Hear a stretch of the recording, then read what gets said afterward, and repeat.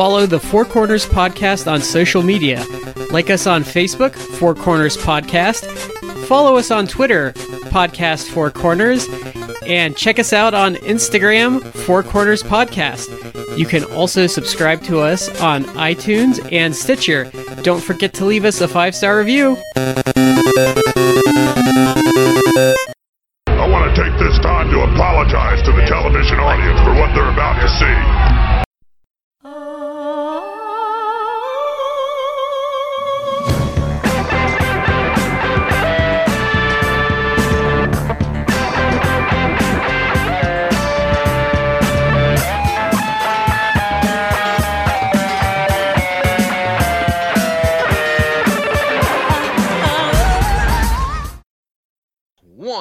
Ladies and gentlemen, welcome to the Four Corners Podcast. This is Shad here with Matt and Brad. Gentlemen, we have hit the century mark.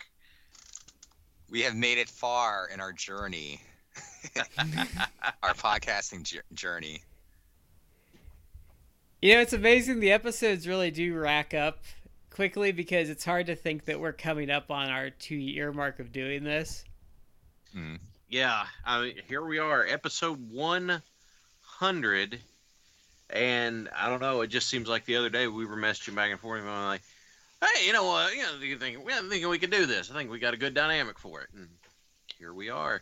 We want to say thank you all for joining us here for our 100th episode. Now that we're in triple digits, I don't know, that should have some sort of credibility attached to it, right?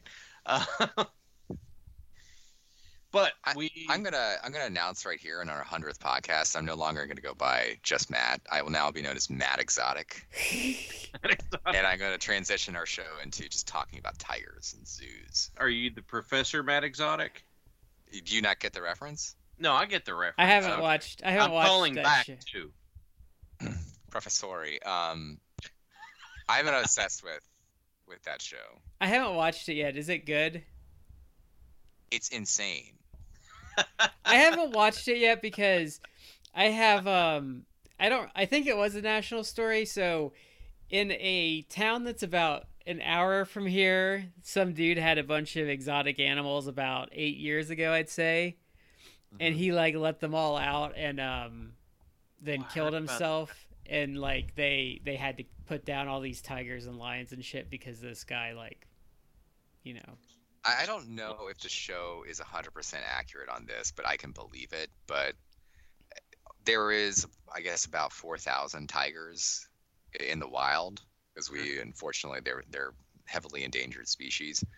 There's supposedly 5,000 to 10,000 tigers that are basically bred and are owned in captivity or private ownership here in the United States. Mm-hmm. I think Let I've heard that sink in.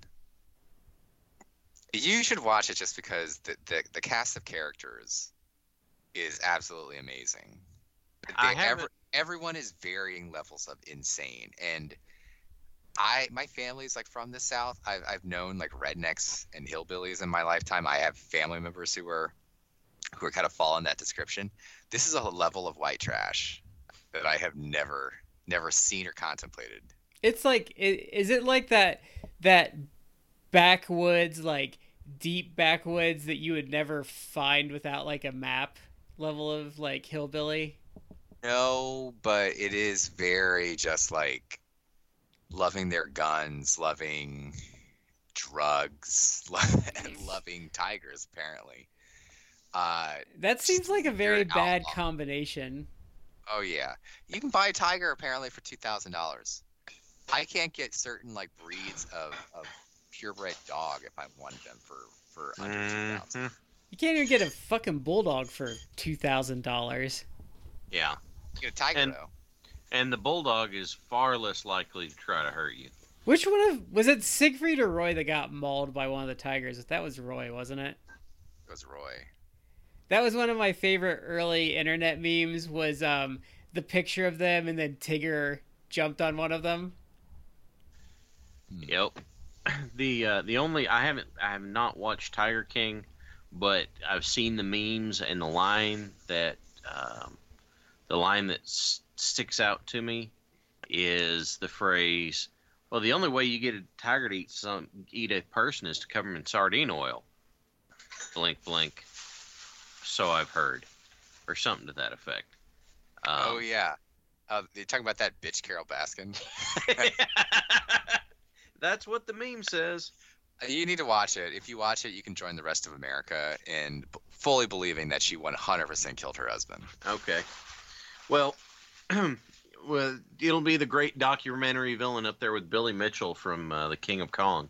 Oh, honestly, my takeaway of this, and because no one is really likable. There's like two likable people, not even likable, but like two like not horrifically awful people in this entire show. Yeah. And yet she still comes to me like she was still the most like annoying and person I liked the least. And there's literally people who are so shady, you know, that they just have to be doing all sorts of like nefarious things. Can I ask you a legitimate question? What's more likely? Did this Carol Baskin kill her husband, or is it more likely that Paulo killed his wife? It's absolutely more likely that Carol killed her husband. Okay, so I think that's a foregone conclusion. Okay.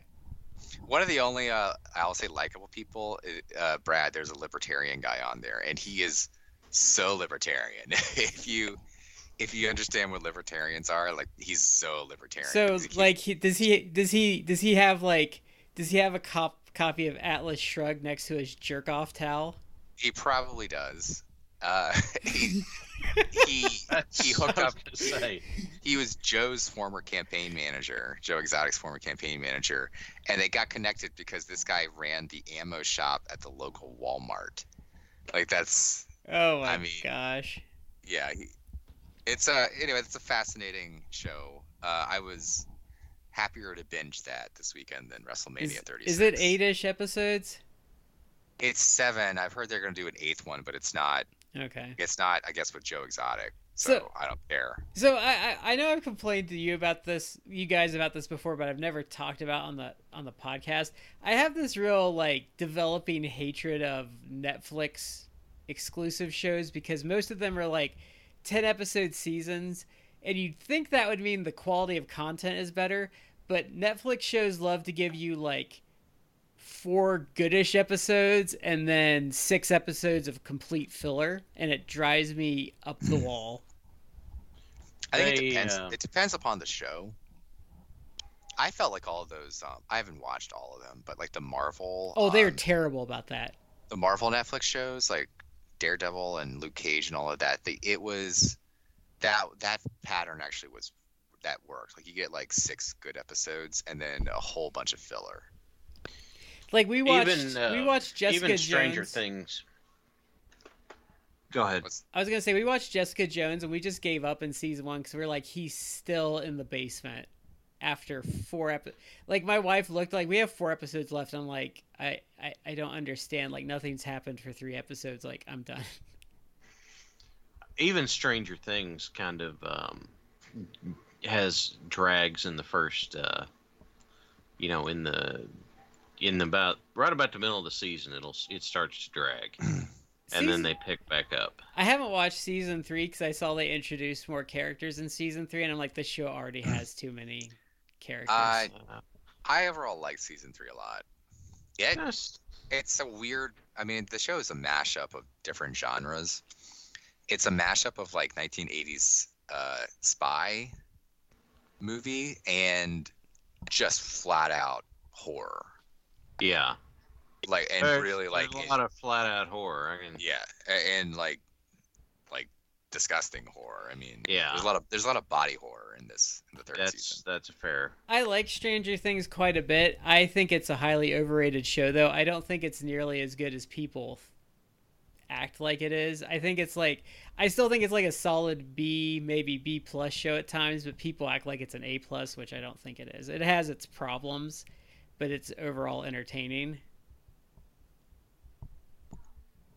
I think it's a good show. I don't think it's the greatest sliced bread. Would you rate higher than Stranger Things then on Netflix? I would actually say Witcher was better. I haven't seen that yet. The Drew Barrymore show was a lot better. Well, the first season, it kind of That's- went off the rails. I haven't seen that one either. Disenchantment is better, in my opinion. I would say Daredevil is better, but that's the only Marvel show that was better than it. Well, no. First season of Punisher was good. It was about the same level. Oh, and Glow is by far the best Netflix series that they've done. Oh, and the Haunting at Hill House is better than Stranger Things. Also, I'd say Haunting of Hill House is a great show. I don't know if we talked about it, but the 6th or 7th episode of that show, when it was essentially one continuous shot. Yeah. When they were in the funeral home, that's one of the most impressive episodes of television I think I've ever seen. Yeah. I thought that show was really good. It didn't fall into that problem. I also think Glow was pretty good about not having that problem. I was gonna say, speaking of Glow, it's a wrestling podcast. I was gonna kind of drag us back over to getting our sponsor shout outs, if you guys are okay with that. Yeah, we totally forgot about last week. 'Cause we kind of... So the first one is our shout out to Collar and Elbow. That is our affiliate. Use the promo code 4 Corners Podcast. That's the number 4, capital C in Corners, capital P in Podcast, no spaces. You will save 10% off your order. You will get some comfy wrestling attire that you can wear during your time at home. And I gotta tell you, I am a little bit frustrated because the His House shirt is still sold out. I keep waiting for that to come back in my size, and I even looked, Matt, to see if it was in your size, and it's still not. So, wow. I'm waiting for that. Yeah, I have this. So when I was fat and I needed 2XLs, I could never find 2XL, and then I lost weight, and now I can't find large. It's the bane of my existence. Just finding shirts that fit. Yeah, because obviously, because I used to when I was fat, all I would find is medium and large, and now that I'm not fat anymore, all I find are 2XLs. I'm like, great, like this is just the best. Well, fair enough. I ain't got there's not a whole lot I can say right now because I'm still a 2XL guy. Well, the worst is like when you see some left and it's all like 5XL, and it's like, who's gonna buy this? Like, seriously. You know exactly who's gonna buy that. Yes, I do. Yeah. All right, and then since it is our century mark, we do need to do it. This has been a joke almost since the first episode. I have to go back and look, but this joke has been running. It was the second episode. Well, it was probably technically the 4th episode because there's that 2nd and 3rd episode we lost. So, as far as the podcast goes, it was episode 2/episode 4. Ah, yes, the lost episodes. Yes. But who is that for, Matt? That would be to the great Epico Cologne. I hope he's practicing social distancing. I hope he listens to this 100th episode. It's been almost 100. It's like, I guess, 99. 99 episodes of just love and appreciation for Epico. So I hope it pays off one day with an exclusive interview. Oh, man, that would be great. So we were we said it last week. What were we going to do for our 100th episode? And here we are. It is time for us to hit on another 100. We are going to be talking about the 100th episode of WCW Monday Nitro. Now, I think this is actually a unique show for the 4 Corners Podcast because we talked about this before watching it, but I think all 3 of us watched this live when it happened. I know I did. I know I did. Yeah, I did. Okay. So I think this the ending to me was shocking. Oh, wasn't it? Yeah. So I think this is the first old show we've done where we all watched this as it happened. You know what? I think you're right. I think it is. So, this is let me see. What was the date stamp on it? August 97. 97, yeah. Yeah. August 4th, 1997. If you need to try and find it, if you're going to go through the twisted wasteland that is the WWE Network navigation panels. Or you could just have a video file of it on your computer like I did and get Voodoo Child and all the original music. Yeah. Can I interject? I know Yes, sir. we bitched about the update to the network. Like 5 times. Uh-huh. Yeah. Oh, we go off on this like every month. I couldn't watch this like all at once, so I started watching it on like the app from my smart TV. And so I tried to go back to watch it, and of course, like it doesn't actually save it in my Watch Now. Mm-hmm. So that's really super inconvenient. I tried then to watch some of it later on my phone. Again, the same issue. Like I had to basically hunt for it every time I wanted to watch like a little bit further along. The only place where it actually like kind of saves what you were watching is on the actual website, which it's like what the hell kind of like network update is this? That unless I'm like sitting in front of a computer or a laptop or something, like that's the only way it works. Like the actual app for a smart TV, which is how I imagine most people want to watch it, or on their phone, like you can't get it together. And the worst part is it used to work that way. And, yeah.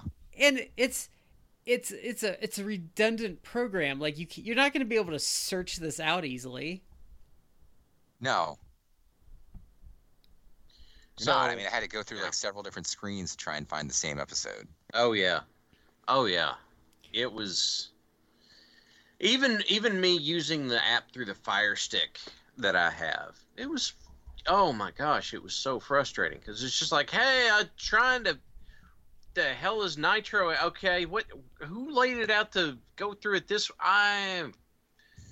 And so I'm like sitting there muttering to myself, and my kids are looking at me thinking I've gone around the bend. It won't be the first time that happens. It's just the old network had a lot of problems. I think it was a crappy interface in general, but it was functional. You could get where you needed to go, and like you could kind of figure out its logic. Like I would have been able to find this, it would have remembered it, and at least if it didn't, I would have known where to go. Pretty much. But instead, we've got what we've got. Yeah. Now,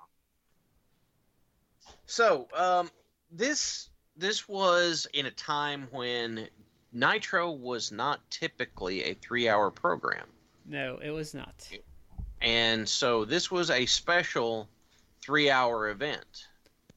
And we had they even said that from the beginning. It's like, yep, here's what's going to be going on. And then they laid out a whole bunch of stuff that was going to happen because they were talking about there was going to be an announcement from the Steiners, an appearance by Sting, the matches they were going to have, and then they announced right up at the beginning the main event. Since Luger was already supposed to face Hollywood Hulk Hogan for the title at Road Wild, which some people have already written books about how bad of an idea it is to have a wrestling show at flippin' Sturgis. They were supposed to have that match then, but then the statement is that the lawyers figured out a way to go ahead and give Luger the shot tonight. And so Hogan's all mad about that. It sounds like they snuck some trickery into the language of the contract or something is kind of what the general consensus I got. Yeah. Matt, is that I'm not saying you're an expert, but you know more about this than I know I do. So How likely would it be to have something like that?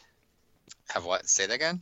How likely would it be that there's just sneaking gotcha language into a contract? Sometimes people try and get slick with that, but these things are kind of so vetted Yeah. that it would likely get caught. It does, and I will say it never happens. And a lot of times, like companies will try and do that. Just there's so much text sometimes, so that's why you always really should read everything really, really, really well. It's more, I would say, more if it's between two like actual like legal entities. Yeah. Or two corporate entities, like that's gonna get poured over by legal people anyway. Yeah. That's more like if a corporation wants to try and slide something into like a user agreement or something, like a layperson probably would not. Yeah, but a lot of that stuff doesn't actually hold up in court. Like if you were to sue them, because a judge would be like, "That's not a reasonable assumption for you to assume a person would make, so it doesn't count." Oh yeah, that's for case in point. If you ever do something like an activity, if we can ever actually do activities again, never happening. If you do something like, for example, like last year for my brother-in-law's bachelor party, we went and we were out and rode ATVs, and we had to sign a waiver, basically saying like, you're foregoing your opportunity to sue us if you get injured. That's kind of like classic boilerplate contract stuff that a lot of these companies will do for that type of activity. You cannot sign away your right to do that sort of thing. Like that's they just think that if you sign it, then you think you're stuck. Probably like, oh, I signed a waiver, but it's like, no, you can sue. You can sue. You can absolutely sue if you get injured, because you don't know. Like maybe they were negligent. Maybe their equipment was faulty. Maybe they should have been doing something. Like you can't just like sign away something like that. Yeah. So that's kind of like, that's one example. The only time that you do sign that away is usually like legal settlements. Sometimes you do forfeit certain things, yeah, or like non-disclosure agreements. Yeah, or you're saying like, I am taking this money in this legal settlement and I will not sue you further, blah blah blah. Like that's usually... Well, yeah, but then you've actually keyed up on something that's actually important, where there's some sort of compensation or consideration. Absent that, it's really difficult to actually say like you waived something. It's like if you get something for it, then yeah, like you can say that, because then that becomes just more of like a contractual relationship. There's a legal terminology for it, and I can never remember. Like it's I said it before. It's like what a reasonable person would assume seems to play into some of that stuff too. I know I've seen judges like say something like that before, but I can't remember like what it's called. I got nothing for you. All I know is that they claim that Hogan's going to have to defend against Luger, and so the first thing we get Bischoff and Hogan, who come out to talk about it. It's every NWO Hogan promo you ever heard, basically. What really surprised me was how short it was, but I just ain't that the truth? But I have to say, really for the whole show, like the brevity of everything was really refreshing compared to like Raw. And I'm wondering if like these Hogan promos are going to seem like, if I were to go through and watch the NWO era Nitro, if his promos would actually seem short now with how long-winded WWE promos are now.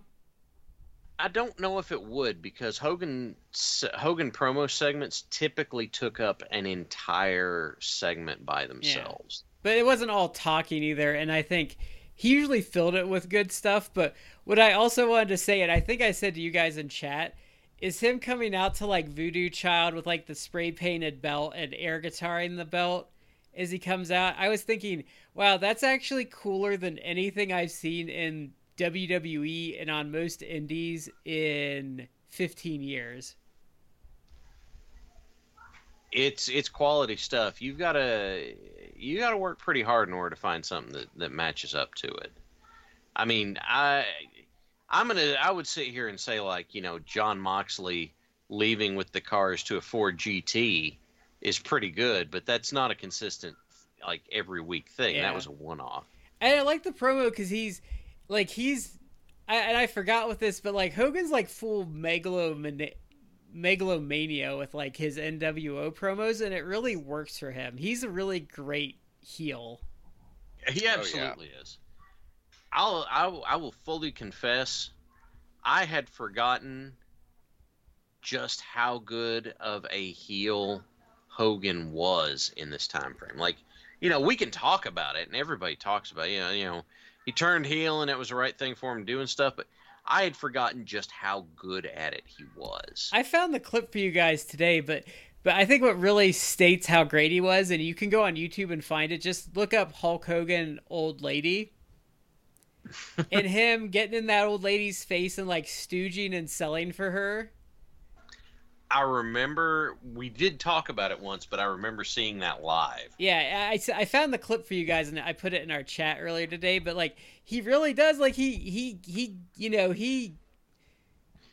totally plays it. Yeah. And even when we get into the match, like there's some really like great stuff he does. Yeah, we'll get into that when we get to the match. Yeah. To run this down, the very first match on the card is Mortis versus Curt Hennig, and this was right after Hennig turned on Page. I can't remember who Page was up against. It was like Page and him versus like Randy Savage and someone at Bash at the Beach.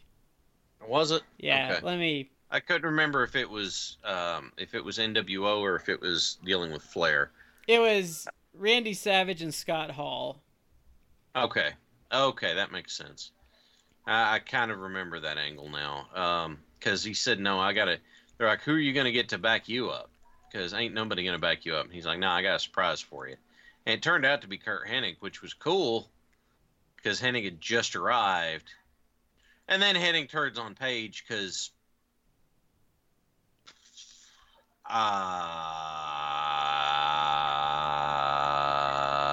anyway.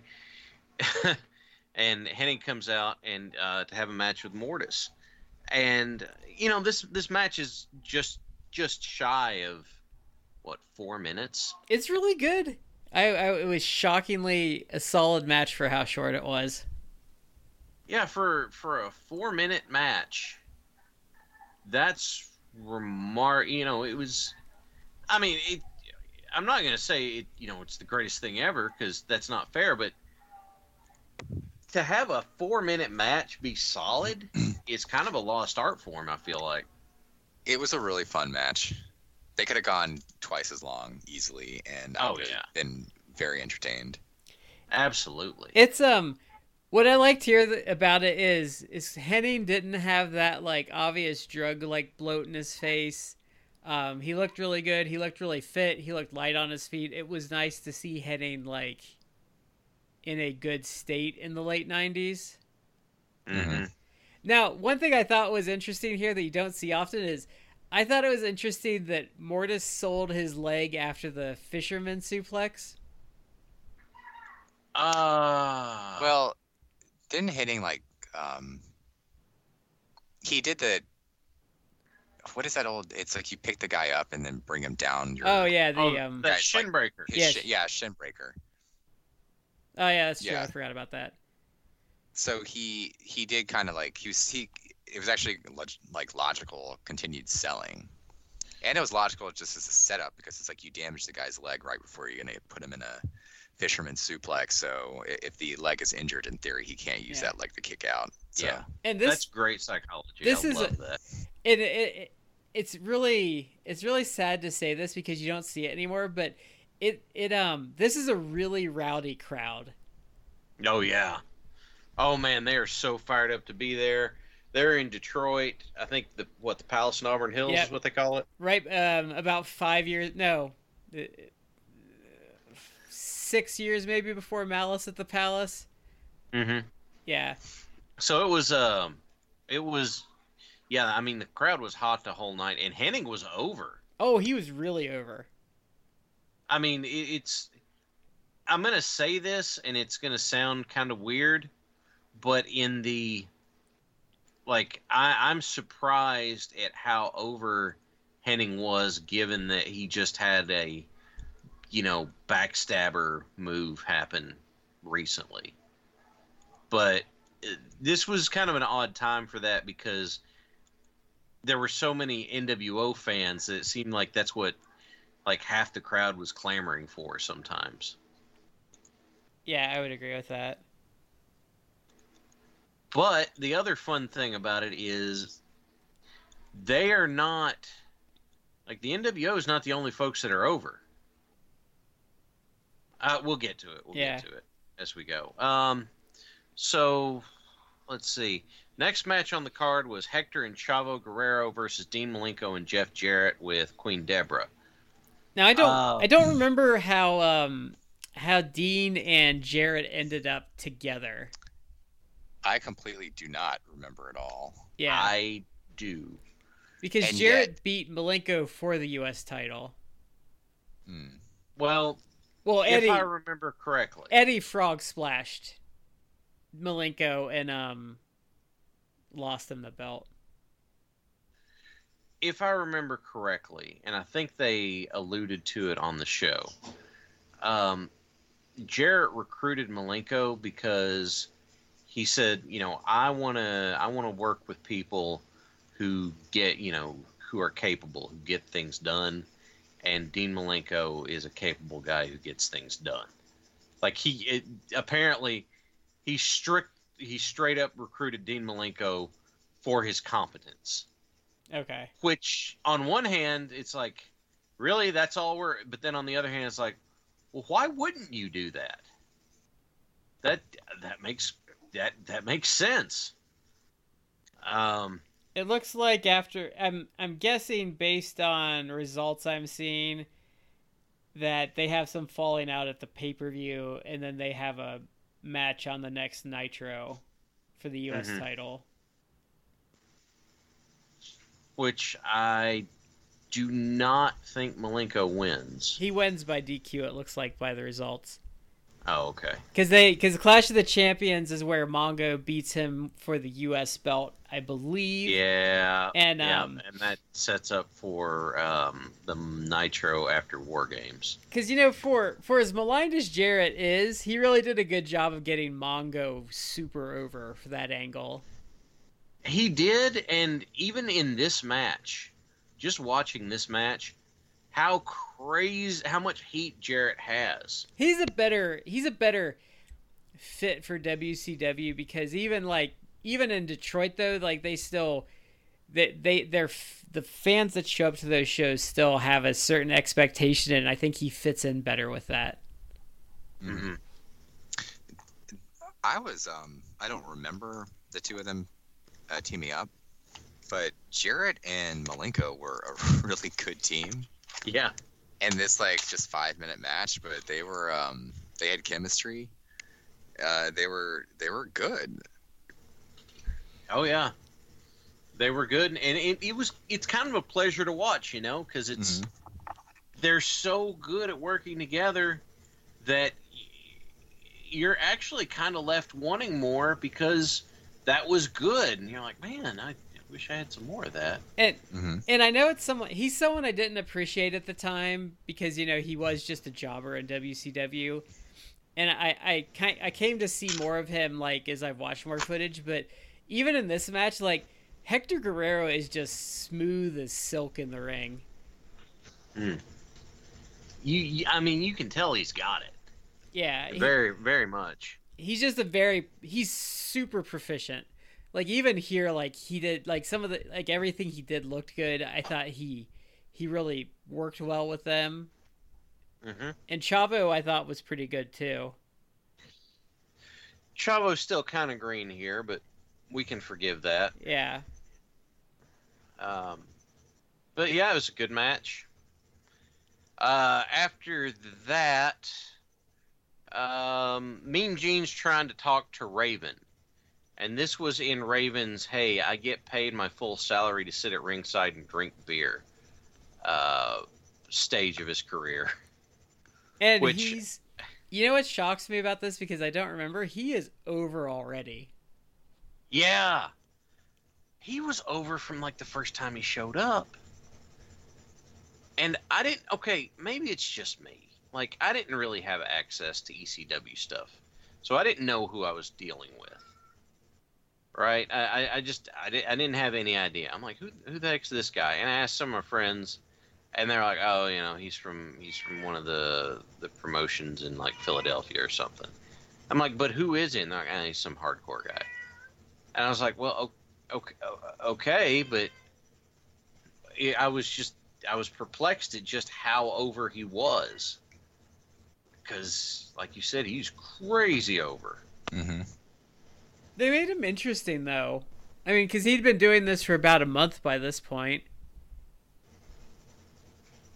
Yeah, because I think Stevie Richards pops up for this segment, and his whole thing was he was trying to get Raven a contract.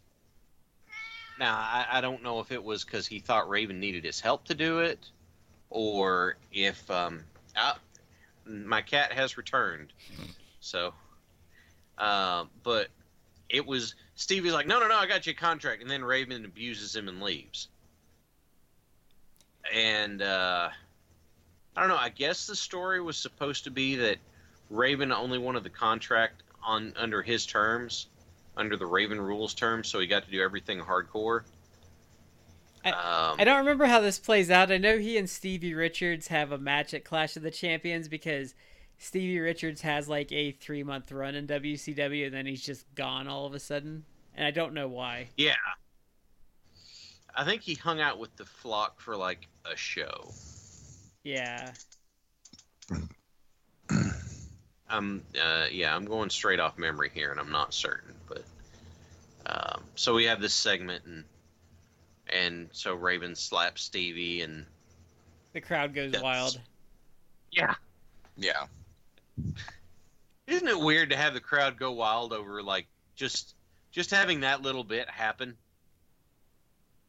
It's like we're missing out on something. That was followed up by a handicap match. At this time, the Giant did not have entrance music. I don't think he ever had entrance music in WCW. He did when he was part of the NWO, but it was and the Dungeon of Doom. as everybody else. But the statement was the man who needs no entrance music, and I'm like, I don't know that I care much. Anyway, doesn't matter. Matt, what you give us a rundown on what happens in this one? Well, it's Giant versus 3 jobbers. I recognized 2 of the 3. I didn't recognize the third, but you guys did. I recognized all 3 actually. Well, I recognized Lenny Lane. Yeah. And I recognized Jumpin' Joey Maggs. I was super excited to see Joey Maggs because I'm like, oh my god, I think that's Jumpin' Joey Maggs, and it was. Yeah. So I didn't recognize the third person, but it was TNA's Scott D'Amore. yes. We bandied about that a little bit because Brad's like, that was Scott D'Amore, and I'm like, are we sure that that's the same guy?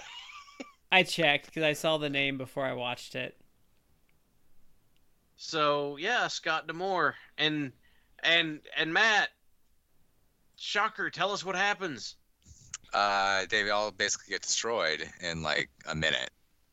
The thing that I actually found really impressive about this, it's like Paul White must just be like really truly ungodly strong, or he was back then, because he was lifting those dudes up for choke slams, but then he would delay the release. He would like pick them up and hold them, and then drop them down. And it's like, he's not just like gorilla press slamming them, or in theory, you know, you could lift a guy up like you're doing like a set of dumbbells. Like he was just holding them up, and even if you were saying like, okay, he's using his other hand to support them, he wasn't like grabbing them by like the butt and holding them up where like you would like a baby. Yeah. You can kind of distribute the weight. Like he was putting it like in the middle of their back. So basically, like the way he was angling, what I'm trying to say is that he had to be really, really damn strong to be picking up like 200+ pound dudes and holding them up in that position for like a few seconds and then like dropping them down. Like I was really impressed. I forgot like how effective he was in WCW at that time. You're right. I remember he changed how he used to do, because he used to do the choke slam the way you described, where he'd hoist you up with one hand and he'd put his other hand under your butt. But then he got he went away or something and came back and started doing that with the hand on the back thing. So yeah, it's super impressive. It is really looked really impressive. And I got to give the jobbers credit here. They all get up and feed to him perfectly. Like the timing on how they feed into the giant is really good. It's, because it could have just been like if they hadn't had the cadence on that right, then that could have screwed up the flow. But it was just one after the other, after the other, after the other, after the other, after the other. Just they just flowed into it really well. The fine art of getting squashed, the thing that Terry Funk warned Scott Hall about. Hey, and Joey Maggs knows how to get squashed like no one's business. Now, to give credit, Lenny Lane kind of had a career renaissance a few years down the line, so good for him. But yeah, it was a handicap match. But again, it didn't take too long, but it was still good. Or it was engaging. It wasn't boring. No, it was good. And then throughout the show, I've really been impressed by the announcers, like how they've managed to sell the pay-per-view and like what's going on and everything, just as coming in as someone that, is coming as a one-shot that watched all of this live but doesn't necessarily remember all of it. Yeah, they do a really good job hyping, because they tie it together like you would want announcers to do, but they do a good job at it. Yeah. And then afterwards, we get Randy Savage coming out. He talks some smack, and Giant goes stalking. He does. It was,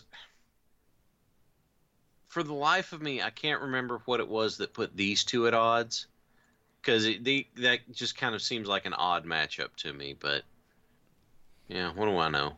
I'm not a master of the craft like Savage or anything, so. I mean, they're two of their top of the card people that didn't have anything to do, so you might as well put them together. Yeah. That's very, very true. And then we came into this match felt a little, well, it was about the same length as the previous tag match. You had Public Enemy versus High Voltage. For years, I heard people absolutely crap on Public Enemy. But I was in this like, yeah. I never really had a problem with Public Enemy. I thought they did fine. I probably would be in that crowd, because I never really liked them. I never really got them. Okay. I just looked at them as two tough guys who like to put people through tables and were kind of good at it. Because there are a lot of cases where people weren't good at it. I don't think they're particularly good. I don't understand like the absolute vitriol they get online. Because like I said, I would never defend them as being good or seek out their matches. But some people get really bent out of shape about them, and I don't. That I don't get. To me, they're like a really, really poor man's Nasty Boys. I would agree with that. Oh, well, that's fair. I mean, I always felt like they were like over with people just because they had the whole ECW connection. Maybe. Again, I guess it depends on. I mean, they were a big part of like getting ECW on the map. I guess I was thinking just how ECW connected was a lot of the credit. Like, grew up in the mountains of Kentucky. I don't have any idea how. I didn't have access to a lot of this stuff. This was like early days of the internet wrestling. Well, not quite early, like the middle early years of the internet wrestling community. So it wasn't like there was streaming or anything. You could maybe buy ECW DVDs if you could find someone who, if you could get in some tape trader circles. But it was not readily available.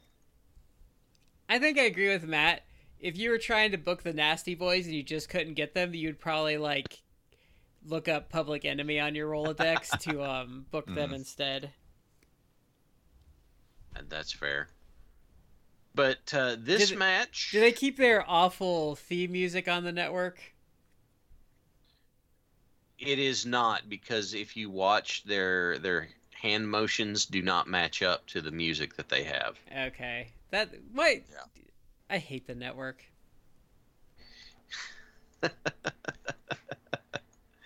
Yeah. And who's Public Enemy fighting again here? High Voltage. You mean? Yes.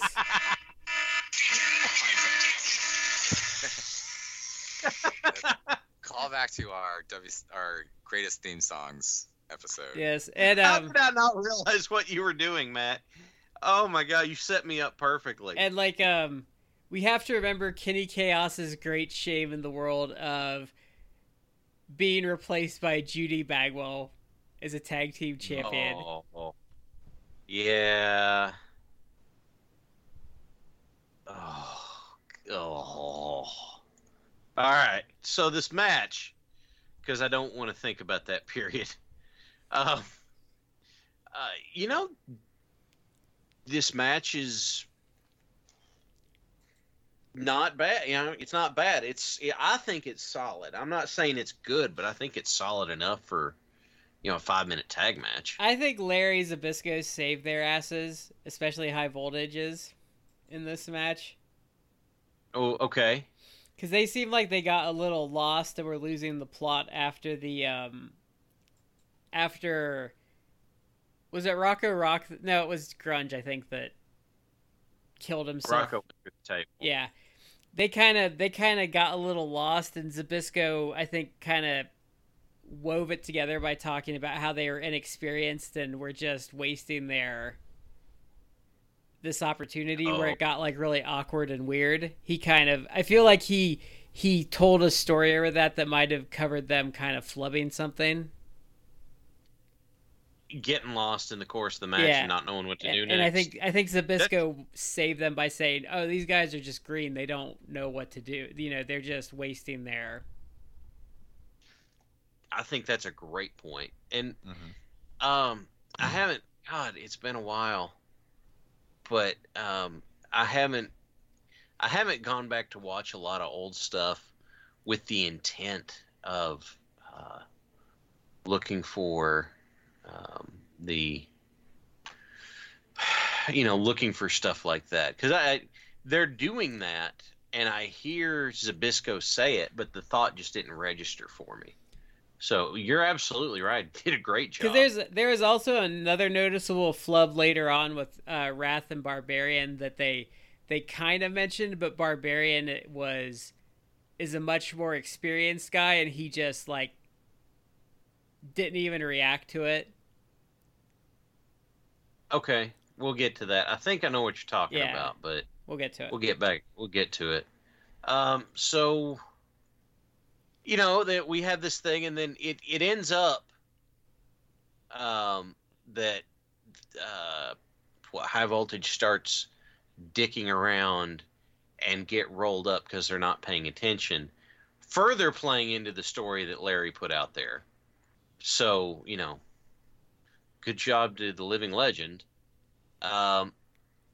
Larry was very on point this episode. I just want to say that.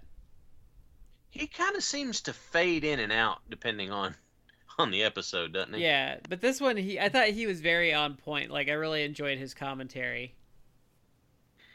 Yeah. I thought he did a really good job. To me, it was always kind of a shame that Zbyszko was only around for the first hour. Because you had Tenay would come in and replace him, and Tenay's fine, but Tenay's big role was the lucha expert, and you didn't get a whole lot of lucha stuff, like maybe hour 2, but it just seems to me you probably could have gotten a benefit by flipping him around, or unless Larry was just going to bed early or something, I don't know. But I think it just freshened the commentary team up, honestly. Maybe so. I think Raw would be better at 3 hours if they kind of like did this. Oh, if they rotated people around a little bit. You may be right. I had never thought about that. Let's see. So we have that one, and then they come back from commercial, and they've got the Nitro girls who are supposed to keep the crowd engaged during breaks. And then in what I thought was actually a really great heel move is that Alex Wright comes out and starts dancing his way through them. Mm-hmm. I like that. That's a nice touch. I really do like that. And it finally dawned on me. It's like, oh, right. Alex Wright dances like a douche. Because when I first watched this, I was in high school, right? And I wasn't thinking in those kinds of terms. I was just like, oh, God. People, why would he dance like that? And it's like, oh, it's because he's a douche. That's why he dances like that. Of course he does. I have to say, though, I hate what they dub his music over with on the network because it misses the point of, like, because I always thought he had good music in WCW because it was just some awful, like, techno music. Yeah, it was some weird Euro tech and stuff. WWE, like, puts in, like, the most generic, like, no beat or anything to like cover it up. It doesn't match with the fact that he was probably dancing off beat as well. Yeah. Or he was like just close to it, but not actually. Yeah. So it was. And then me and Gene and him kind of have a back and forth. I thought he actually cut a pretty good promo here of just being like a little douchebag. He was playing the foreign heel thing to the hilt a lot, but that's not necessarily a bad thing. Matt, you got quiet, have you? Sorry, I was distracted here. That's all right. Just making sure you didn't have some douche observations to throw into or anything. No.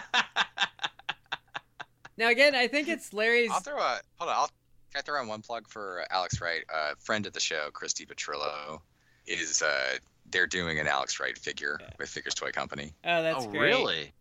Yeah, I think I don't think that's like a surprise. I think that he's actually announced that, so I don't think I'm sharing a detail he's shared with me in confidence. Yeah, you didn't sign an NDA. That's cool. That's right. I don't have to abide by any of that. He's given me no consideration.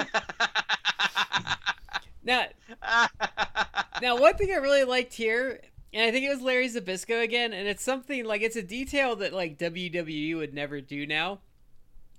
And I know I've heard them do it before, but I loved how on commentary during his match with Scotty Riggs, they sell how tall he is for a cruiserweight. Oh yeah, that's a good point because he's cruiserweight champion here, right? Yeah. Yeah, that's a good point. I didn't think about that either. Maybe I just got lost in the commentary on this one because it's been a stretch, and so I've been trying to keep up with everything, and every now and then I lost a little bit of focus. This match wasn't very good, so I mean it's not like you missed anything. I mean, Scotty Riggs is what he is. He's like a American male. He's a mediocre worker. Like, I don't even mean mediocre in a bad way. He's just kind of like technically proficient, not flashy, just can do his job well. Yeah, he doesn't stand out at all. Yeah. And I feel bad if I'm bagging on somebody who's like that, but man, just seeing Scotty Riggs in the ring was never no one was ever all a quiver to see Scotty Riggs hit the ring. Yeah, I agree with that. I did like some of his stuff with Ravens, like Flocken. He was like an okay act in ECW towards the end. Oh, I don't even remember that. Oh, he's Scotty Anton. He would do like the claps. He was in there briefly. Yeah. I think when he was with the Flock was kind of like the best utilization. I agree. For him. How fascinating was it to have the Flock, the gimmick of just like these other guys who aren't doing anything. So we just sit around at ringside and drink beer and we get paid for it. I still love like Kidman riding Reese around. Oh yeah. Well, it served as a great springboard for a lot of those guys. Because the Kidman stuff fed into the, Kidman being in the Flock fed into his later cruiserweight stuff. So, good for him. I'm real happy for him. I'm glad it worked out. Yeah, but this is a nothing match. This is kind of on the end of him and Jericho trading the belt back and forth. I think they wrestle at Road Wild. They do, yeah. They made here's another interesting thing that you don't see much, but they made it a point to have Alex Wright win with Jericho's finish at the time, that missile drop kick. Yeah, I did notice that. So, well, I mean, quote unquote by notice, but it was I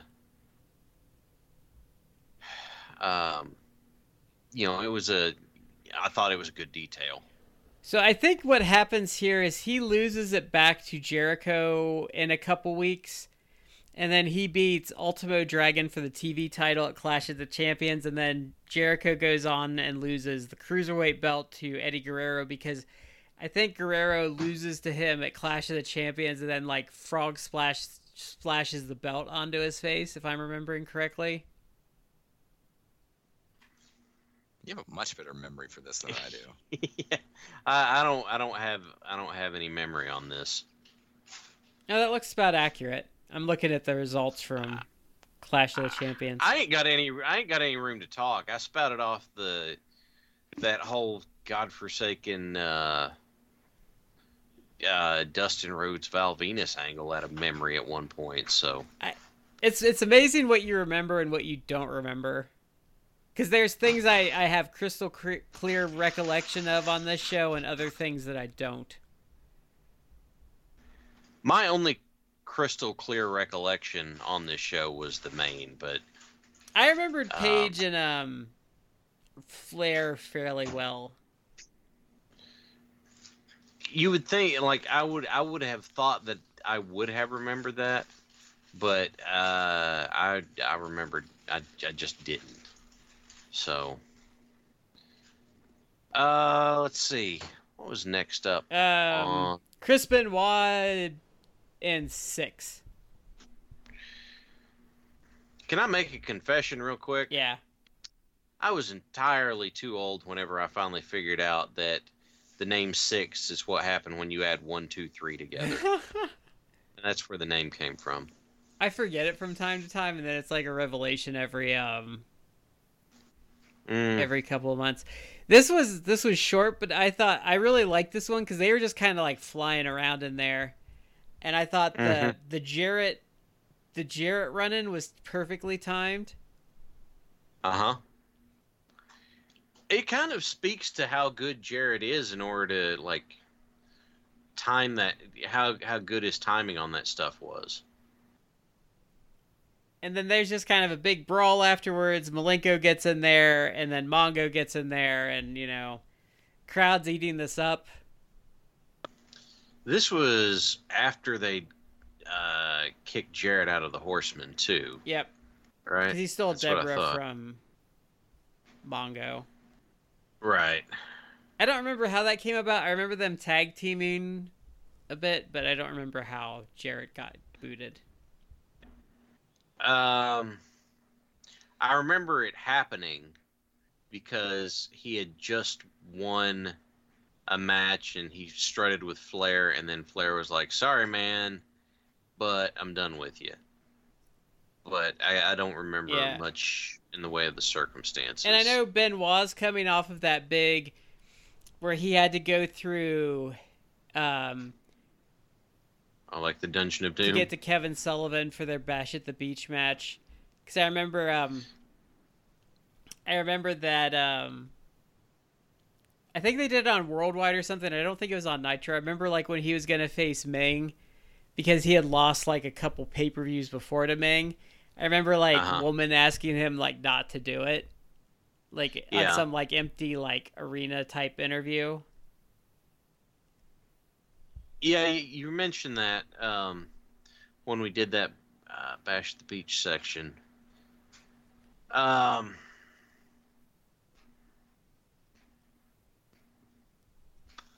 But let's see. This match had a lot of heat too. Like, yeah, they only went for 4 minutes, but they did a lot, and the crowd was into it. I was shocked it was only 4 minutes. It felt like, not from an entertainment standpoint, but like from a content standpoint, I would have thought this was like an 8-minute match. Right. They did. Go ahead. This could have been like a 20-minute pay-per-view match. Yeah. Mm-hmm. They crammed a lot of matches onto this show. They did. There's a lot. I think there's like 13 matches.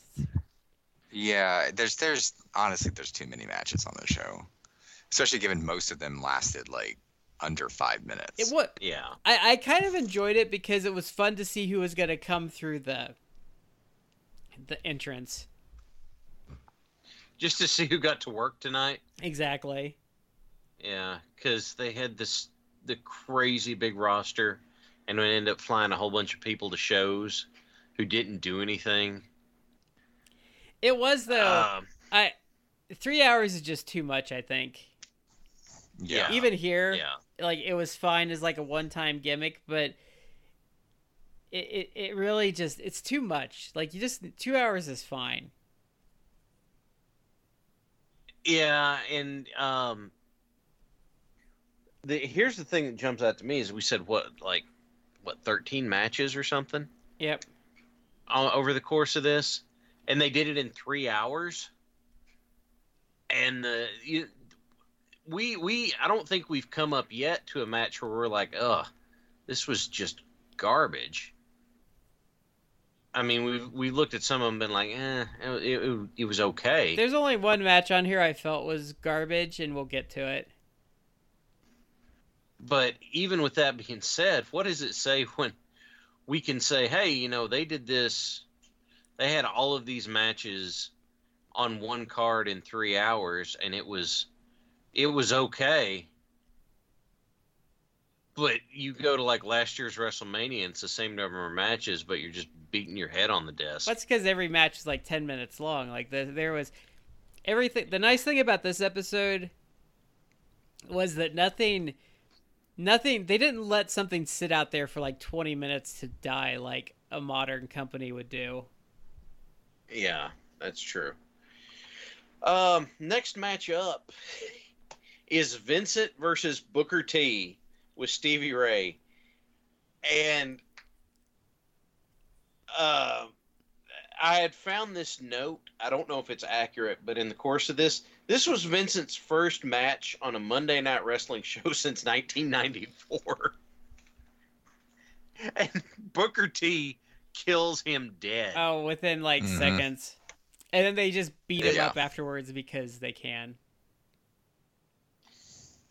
It's like they're sending a message back to the NWO, but they're beating up on like the leastest member. So I really thought though, and I've said it before because I know it's a meme to like crap on him, but I actually thought Vincent was really good here.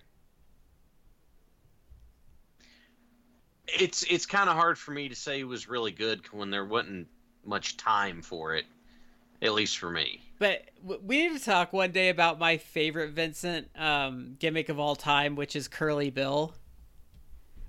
We touched on it. We touched on Curly Bill, and we touched on what was it, Olive Garden money? Yes. But what What I liked about this is I didn't have great recollection of Harlem Heat, but I like that they're not like pure baby faces. They have like a real heelish edge to them. Oh yeah. Well, and beating up Vincent, like, because Stevie Ray gets a shot on the outside too, so it's not just like Booker T just beats up Vincent. Like Stevie Ray had a purpose out there. Matt, you were gonna say something, and just as a funny aside, in these quarantine times, 3 days ago, you know the infamous picture of Virgil sitting at a con with just by himself. No one's coming to get his autograph. Yeah. The picture. He actually posted that photo to his Instagram 3 days ago with the caption. Did he really? Yeah, with the caption, "Undefeated social distancing champion." I will say this about Virgil. Like, he is basically in on the joke. Like, he doesn't have any like shame. He's very self-deprecating in that way. So I appreciate that. We've talked about that before, though, how and I used Dennis Stamp at the time, but Virgil was a good thing, is like some of those guys need to embrace that stuff because people want to meet the meme. Like there can be like financial rewards in like embracing that sometimes. Mm-hmm. I think that picture, by the way, was actually before the floor for that event had opened up too. Like, that's the backstory that I've heard. It's not that like Vincent is such, poison that everyone's staying that far away from it. It's just the floor hadn't opened yet, and they caught a picture of him looking really dejected in a way that ended up being really funny. I've been to cons where he's been at before, and like if there's no one at his booth, like he'll talk some people over there. Because he's a very have you ever met him before? He's a very boisterous person. So like if he's bored, he'll get a couple people walking by and just start chatting them up, even if they don't buy anything. Like, he at least can amuse himself for 5 minutes. That's fair. That's a good skill to have, because I've been to a lot of them where if they're guests who don't have anybody there to see them, they just sit there and they look like someone killed their dog. And it's like, look, okay, I don't know what you were expecting out of, okay. But then there's some of them, they're sitting there and they're having a great time, and they love talking to whoever shows up. So, he also, I don't know if he probably doesn't do it now because I know cons have changed a lot. But back when he was at the con I went to, he also had a TV running a loop of his matches, like an hour loop, and if people would stop and watch that, he'd start talking to them too. So he had his scam pretty good. Oh yeah, it sounds like he had that figured out pretty well. Yeah. Look, you have to be like a carny in the business, knowing how to get the marks to pay you money. So whatever his little hook or gimmick is, like, I'm sure he got some money. So there you go. Yeah. I mean, he was over for a couple years when he turned on DiBiase. He got a good 2 years out of that. Well, he made a really good career out of being a lackey, and not everybody can do that. I would argue that where he's really underrated is his facial expressions. I don't have a good enough recollection to have an opinion on it, to be honest. We talked about it during the Mega Powers thing, like his utter disdain for everything when he's just kind of standing there. His scowl. Okay. And like when... All right, yeah, I'm with you when now. he turns on DiBiase, like that segment, like his facial expressions are really good in that segment.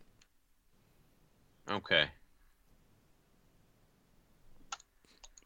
I'm trying to remember, and I'm just not coming up with it. I'm sorry.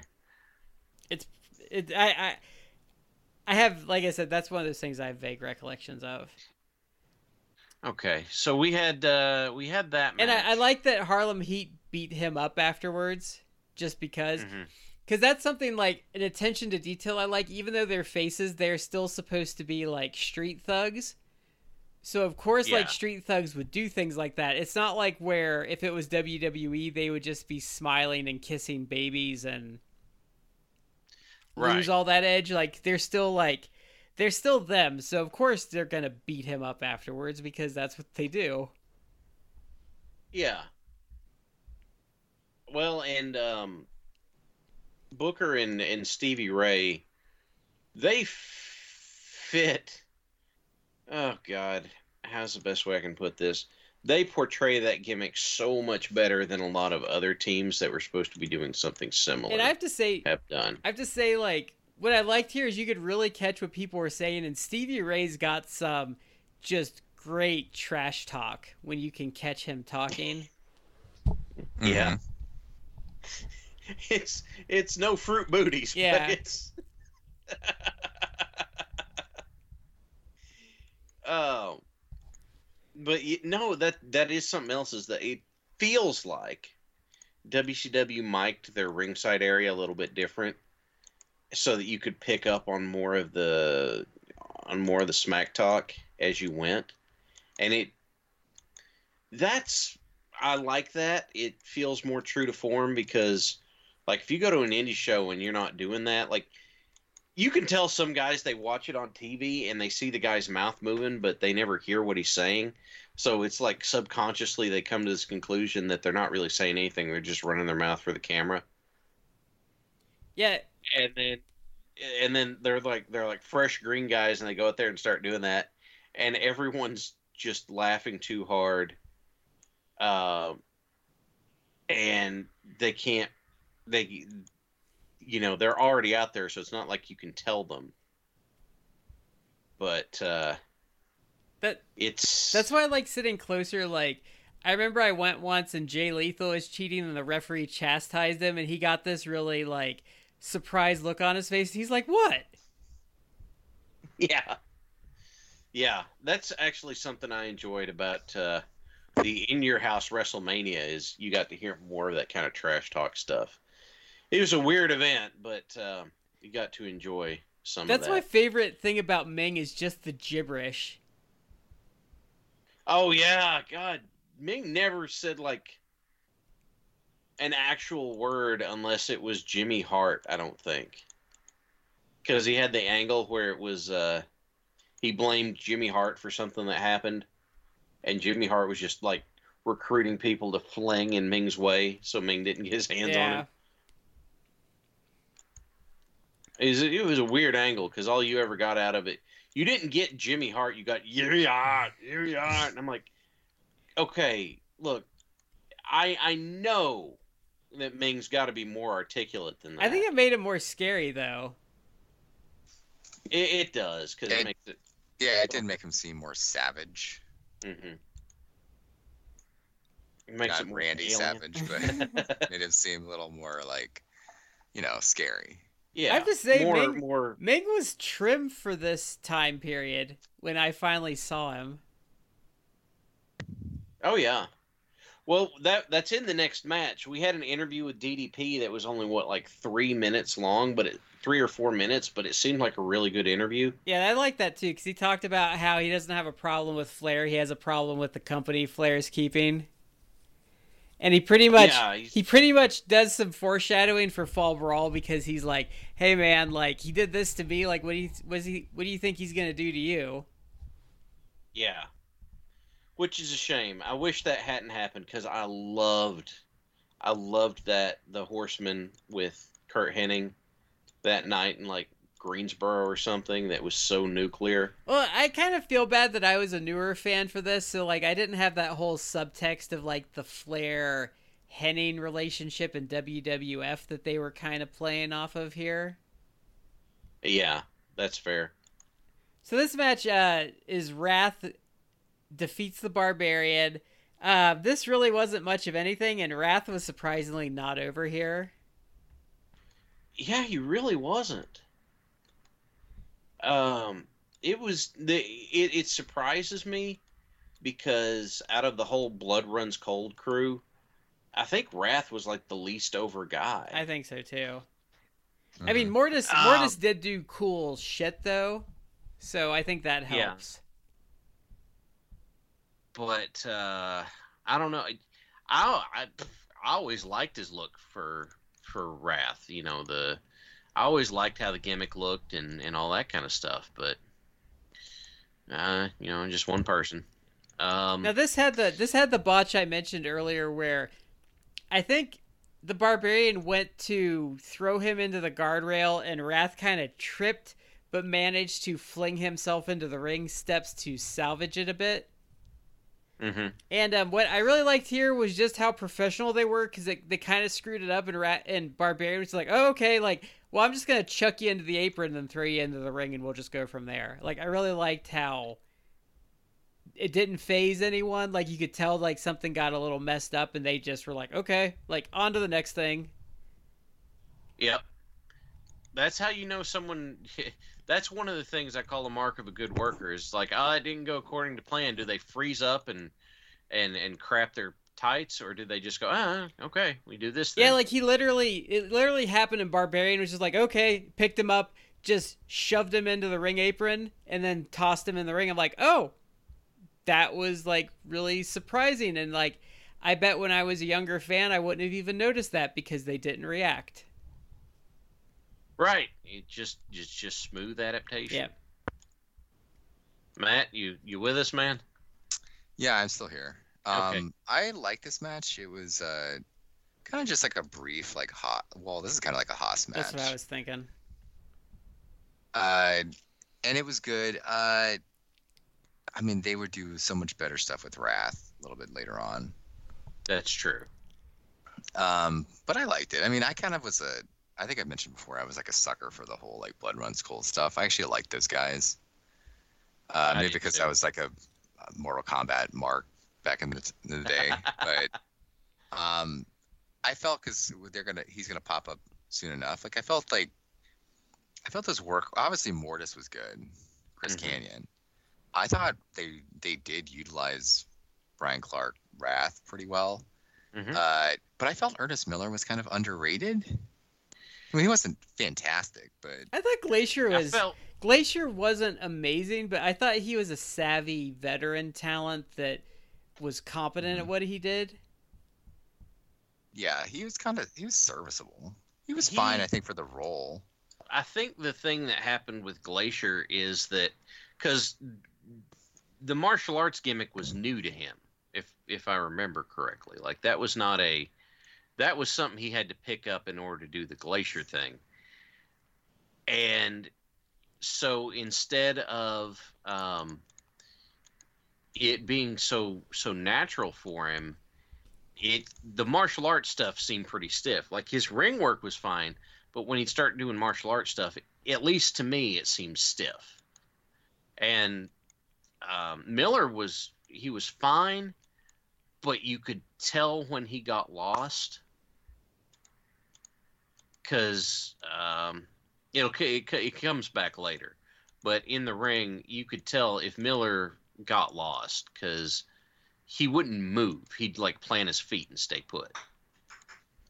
But I liked the Blood Runs Cold stuff too. Like I didn't even realize it was a Mortal Kombat ripoff. I just got a kick out of it because it was a martial arts thing, and that connected with me. So I liked when Chikara brought Glacier back for King of Trios one year, and the crowd was so into it. Mm-hmm. Couldn't have that laser entrance though. I forget who did he team with? Did he team with the Ice Creams? I would imagine it was the Ice Creams. I'd have to look. Oh, that's so perfect. I don't even remember what year that was. I think it was 2008, maybe.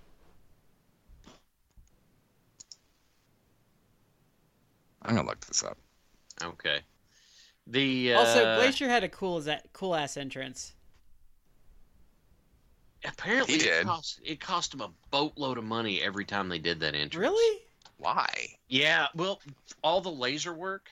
There was one guy that they would have to fly in to do all that laser work and program it and calibrate it and that sort of thing. Like moons ago, I saw a shoot interview that was with Glacier, whose real name Ray I'm Lloyd. blanking on now. Ray Lloyd, yeah. And he said that's the thing. Whenever people bump into him and they recognize him, he's like, that's the thing they always say is, man, that entrance. But he said no, they had to fly this special effects guy in to do it because of all the lasers and stuff, and it cost them like $5,000 every time. What? Yeah. That's why WCW burned money, like they were just lighting it on fire. Yeah. Yeah. I Yeah. kind of feel I know it's worked out for him now because people like the Glacier gimmick, and he's benefited from that. But it has to suck up until that point where I think people, like, they got about 8 years out and people started liking it. That at this point in time, like, Glacier is a 10-year veteran, and this is all people remember him for up to this point. Like, that's got to kind of suck to a certain degree until, like, people kind of embraced it after the fact. I mean, being known for doing something is nice, because there's a whole landscape of guys out there that He still does like convention stuff like that. I mean, well, you only need like the one gimmick that actually takes Yeah. off, I guess. right. Not everyone can be Stone Cold. Well, you Well, just need, especially like on the convention circuit now, you just need that gimmick that you can put on the 8x10s that people want. Yeah. Mhm. Just that picture of him in the gear with like the lasers and the snow would probably do it. I mean, if I went to a convention and I had my pick of the litter, he would probably he would probably be ahead of a lot of people on the list for me. I'm gonna be real honest with you. I'd be more interested in getting the Glacier autograph than, I don't know, maybe like Kevin Nash even, because I don't want to sit and listen to a whole lot of stuff. It's like, you just sign this for me, dude. I'm not. Brad, I looked it up. It was 2008. He was part of the 2008 King of Trios. Okay. With he was part of the Cold Front, and he did team with Los Ice Creams. Nice. But then he returned the following year for the Cold Front 2.0, which it was him, Al Snow, and D'Lo Brown. Oh, nice. I think I remember that. I should watch some old Chikara King of Trios. If you I should. if you're willing to spend the $8, Chikaratopia has everything on it. Streaming. I should. I should at some point, because it sounds like they have a bunch of stuff that I would have a whole lot of fun watching. Oh yeah, Chikara. You know, There is like a 5 to 6 year period before they did the closeout angle where it's one of the best booked promotions ever. It was Well- a fantastic promotion, yeah. even the silly goofy stuff, like my wife would probably get a huge kick out of watching that too. That, You know, Glacier and the ice creams as the Cold Front would just tickles me enough that it's he doesn't do it anymore, but Jacob Hammermeyer used to come out and he would ring announce himself, and then his music would hit, and then he would run backstage and come back out and do his entrance all over again like he got introduced. It was amazing. And someone should do that like I think on the Kentucky indie scene, because I bet they would get so much heat because people would be pissed off at them being a jackass. oh man, being a jackass is the best way to get heat. Like there's being a bully, which is guaranteed to piss people off because everyone's had to deal with that in their life at some point. But then to be that annoying jerk off, right? That right there is gonna that's really gonna piss. You remember when we talked with Alex Angel about it? He said, "What pisses me off?" He's like, "Mincy little emo kids piss me off." So he started doing that, and it worked. So it probably, you know what? If I touch base with anybody who's, any of my old contacts who are looking for something to mix it up with, I'll try and recommend it to them. And you said that, I'm probably going to go messaging people. Like, hey, how's your gimmick going? What are you doing messaging me now? Nothing. I think you also get a week free on Chikaratopia, just FYI. It's good quarantine fodder. Okay. Fair enough. Let's see. Oh, after this match, by the way, after Wrath wins, Ming shows up and like stares Wrath off of him. Yeah. So that Which they have a match the next week according to the results. I had thought maybe they had a match scheduled for Road Wild, but they did not. Okay. Well, I mean, still, that's. I mean, no, you're not like doing big long-term booking, but just to carry that over, is a nice touch. Yeah, I thought Sorry that. I about thought that. that was a nice touch. I always liked how Barbarian was kind of like as a tag team they were really good, but if you got them in singles, Barbarian was beatable and Ming was not. Yeah. It's interesting. It's just how much effort they put into to doing stuff like that, like building that impression. I actually really think, having seen him in the mid '80s, Barbarian is a super underrated talent. He pretty much is. Like, the only memories I have involving Barbarian were basically from seeing him on Nitro. So He's I don't have a leg to stand on. I haven't seen anything of him before, but like really young Barbarian was in #1 Paul Jones's Army in like mid '80s Jim Crockett Promotions. Okay. Like he was around there with I know Superstar Billy Graham was doing his god awful kung fu gimmick there. Oh God. And he would come out to like Kung Fu Fighting by Carl Douglas, and then he would karate chop the turnbuckle pads. I'll have to dig up some footage for you. You'll think it's hilarious. Oh, that's god awful. I mean, I'm sure it got heat because, that would probably annoy people. So Barbarian was involved in that feud with Jimmy Valiant that would never end. Oh, okay. Yeah. Let's see. So we had. He might have teamed with Shaska Watley at some point. He probably did. Yeah. You guys absolutely blow my mind sometimes because you throw stuff out like that, and I'm like, I'm sure that's a name, but I don't remember. I've watched this stuff like in the last 5 years. Shaska Watley is what happened is there was Pistol Pez. You might know him better. Yeah, Pistol Pez Watley. You might know him better as Pistol Pez Watley. So okay. he was like who when we talk about Rod and Fez Watley is based, even the way he talks is based on Pez Watley. Oh, okay. So what happened is they were doing a promo, and this was like Jimmy Valiant versus Paul Jones's Army, and Jimmy Valiant called him the best black wrestler in the world or something like that, and like Pez like freaked out and like cut some of his hair off and cut this promo on him, and then he became Shaska Watley. Okay. It's a good angle. It is a good angle. Like, if I can ever dig it up for you, I will. But that's essentially how he became Shaska Watley, because then he joined Paul Jones. Okay. I just looked it up. He did 100% team with Barbarian a lot. Okay, cool. I'll have to see if I have some of that stuff. It's probably on Worldwide and Pro, if I had to guess. They were on that a lot.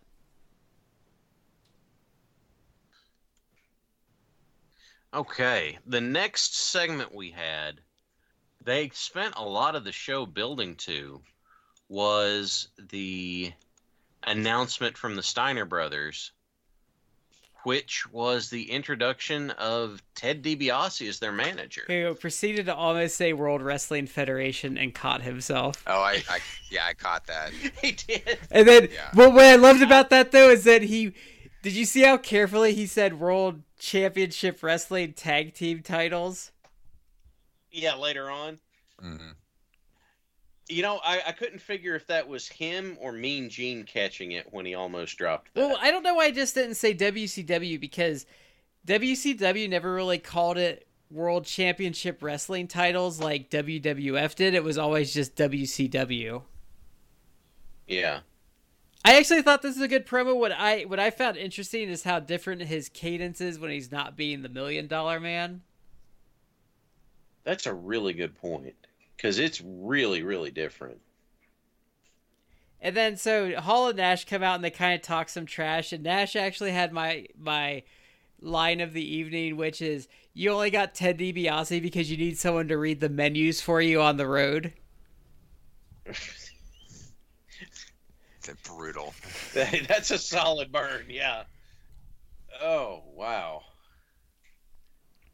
But I thought this was what I really liked about this, though, is his promo was kind of like a closure to the $1 Million Man character in a weird way. yeah, I caught that too. Him saying, you know, thinking I had it all in the Jets and all that. Because here's the other interesting wrinkle behind this, is this was right after his basically his literal come to Jesus meeting he had. Because that's not right. I'm sorry, I have the timelines messed up. Because that happened, he quit being the $1 Million Man. He quit competing as the $1 Million Man, was going to go to Japan, because that's when he had his come to Jesus meeting. He's like, I can't do this anymore. This is wrecking me and my wife. So he's going to go to Japan and team with Hansen again. And then he found out he couldn't wrestle anymore because his neck was too screwed up.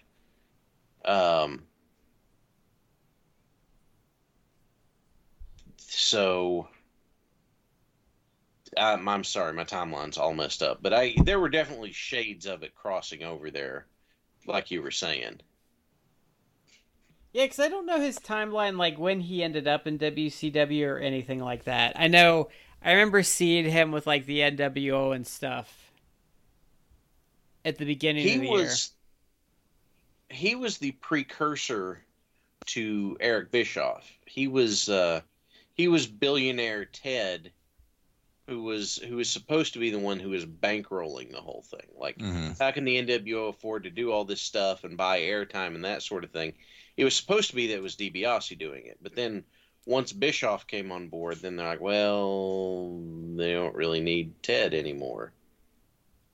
And he's like, look, guys, I'm worth more than just standing around holding Hogan's belt for him. So that was, the switch over to the Steiners didn't need a manager, but it did add a nice little wrinkle in their dynamic and their ongoing feud with the Wolfpack. I do need to mention it. They were over as fuck here. Oh, yeah. Oh, man, they were so over. I loved the Steiners in this time period. It was, as a good little mark, I was totally on the WCW side. And it was, I loved the Steiners as as this team, and who seemed like one of the great shining hopes in beating the NWO at one of their strong points. And they also had turned Ray Traylor before this, I believe, or around this time. Oh, did they? I don't remember when it was. I remember Curt Hennig, when he was the U.S. champ, had a decent match with Traylor on Nitro for the belt, I think.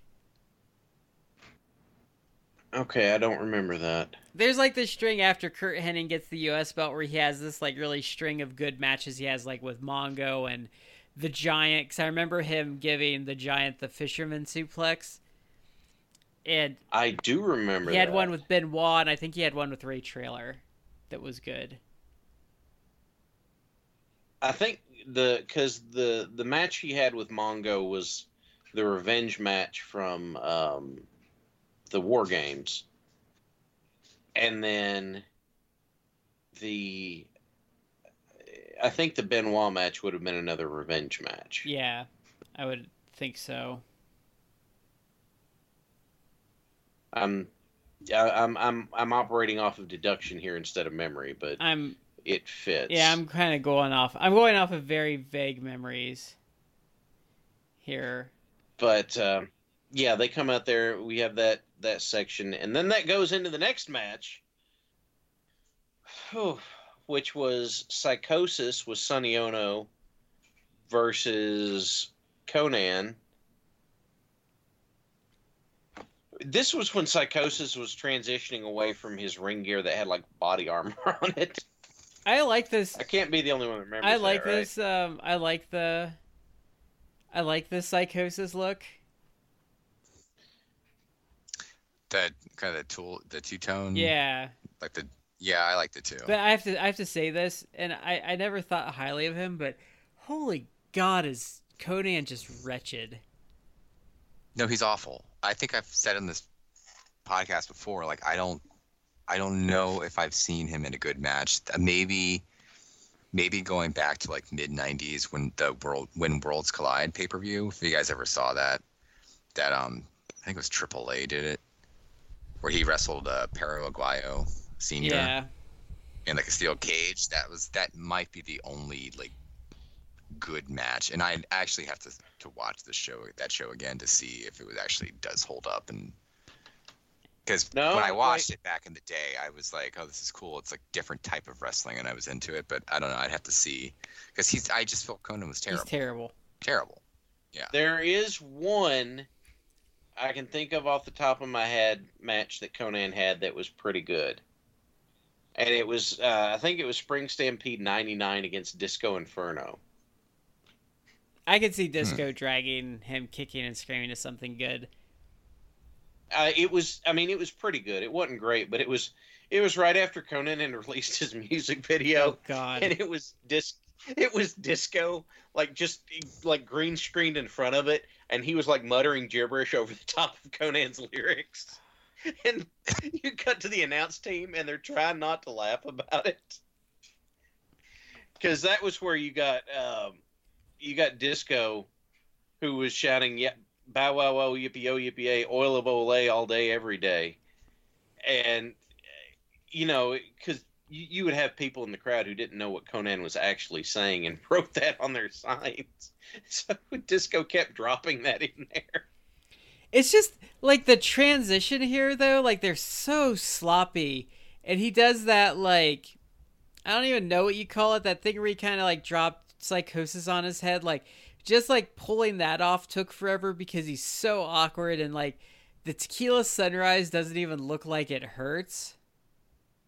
No, the Tequila Sunrise is awful, but you talking about that Cradle DDT? Yeah, it looks okay once he does it, but it takes so long for him to actually set it up that it kind of spoils it. That's a fair point. I like the move itself, but it does take him forever to get it. Yeah. To get someone into the cradle for it. What happens afterwards, though, is actually a segment I strongly remember, and it's one of my favorite Nitro moments ever. So Mysterio kind of hobbles out on his crutches, and he comes out there, and Konnan's kind of messing with him, and he kicks one of his crutches away. Well, hang on, little bit of backstory, because Konnan's his buy-in to the NWO was that he injured Mysterio to get in, because that was right after Ray's challenge to Nash, and it was working for a minute, Ray hit and running on Nash, but then Nash got a hold of him and just planted him, and here comes Konnan, who it looks like he's going to take up for Ray and hold Nash off. And Nash just kind of looks at him and leaves. And then Konnan did a thing that supposedly injured Ray. It didn't even look good for whatever it was supposed to be.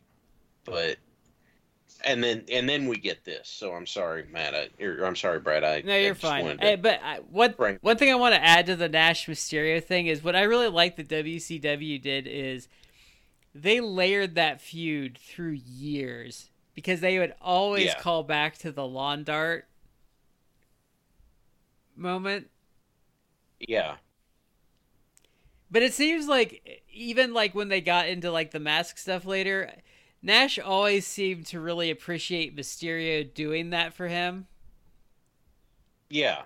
Because I was watching a shoot with them when they did that backstage segment, and Nash was kind of like, "You sure you want to do this?" Like when he tossed him into the side thing, and he was like, "Mysterio's like, yeah." It was just like, "Yeah, do it. Like this is gonna be great." Oh, to be young and He was made just of like, yeah, spring he's like, rubber he was again. just like, "You sure about this?" Like, "Yeah, do it. Like just toss me." Oh God, to be that young and invincible again. Yeah. I mean, he was like, I think like 23 Yeah. Yeah. in his time, if that.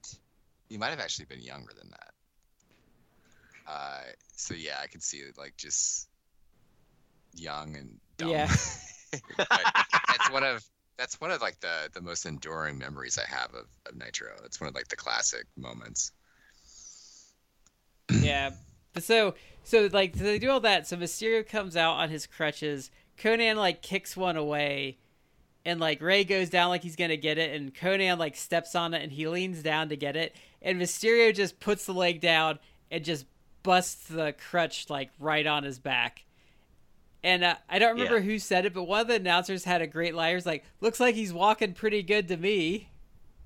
Yeah, that was probably him. Yeah, but I love. It might have been Shivani, but I love that though because that is the kind of stuff they don't let faces do anymore. Like he Right. just went out there and he got one over on him like so well.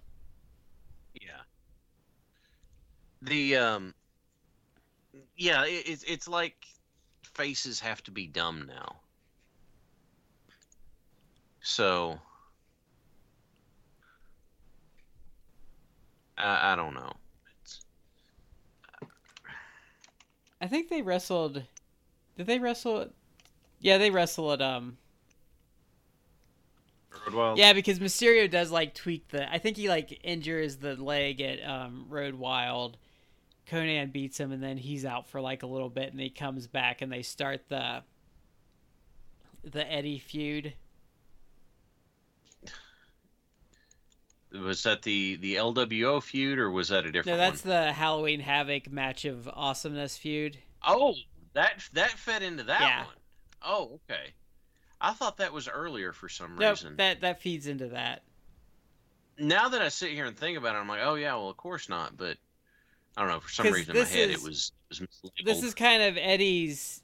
This is early into Eddie's heel run because what happens is Malenko beats him for the U.S. title earlier in the year, and Eddie gets hurt, and then he costs Malenko the title because he comes out with like his arm in a sling, and then he frog splashes him during the Jarrett match, and costs him the belt.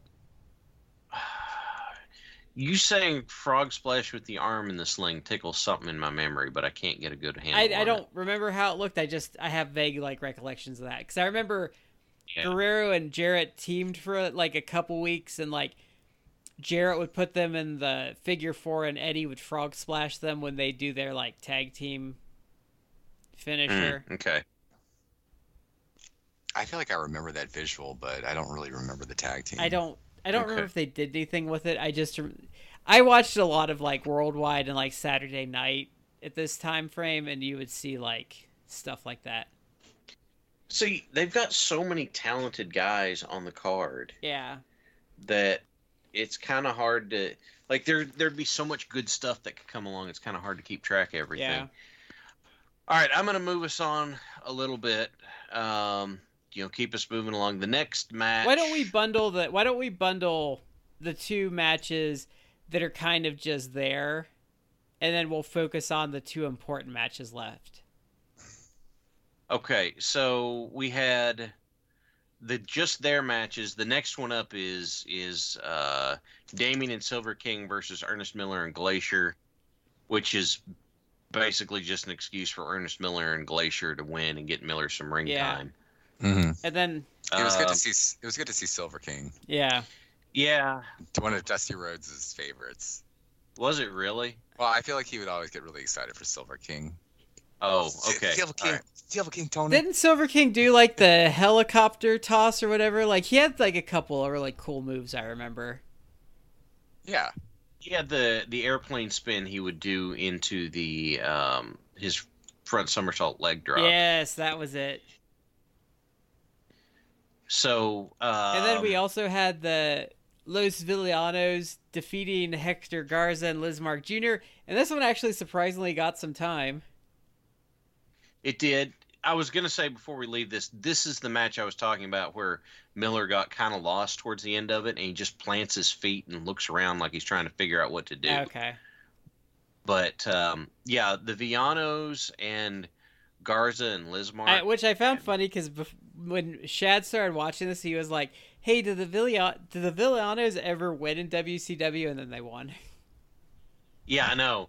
I didn't expect that at all. Well, I like I'm a sucker for twins switching out and stealing wins from people. Okay, that's fair. That's fair. But I really liked Lismark Jr. in this match. They were Lismark and Garza were both. They were smooth, but I don't feel like they were real polished. No. I also, it's been a while since I've seen the Villanos, but they're very good rudos. Like, they're very good, like, grounded bullies. Mm-hmm. Okay. Because, like, they kind of just, they fed the Technicos and their kind of high-flying offense, but then when they were up, they would just bully them and, like, ground them and just use kind of more brawly tactics. So this was actually... It would look very different in Lucha Libre, but the Technico versus Rudo dynamic that you see in Lucha Libre was more present here than you would see in WCW at times. That's really interesting.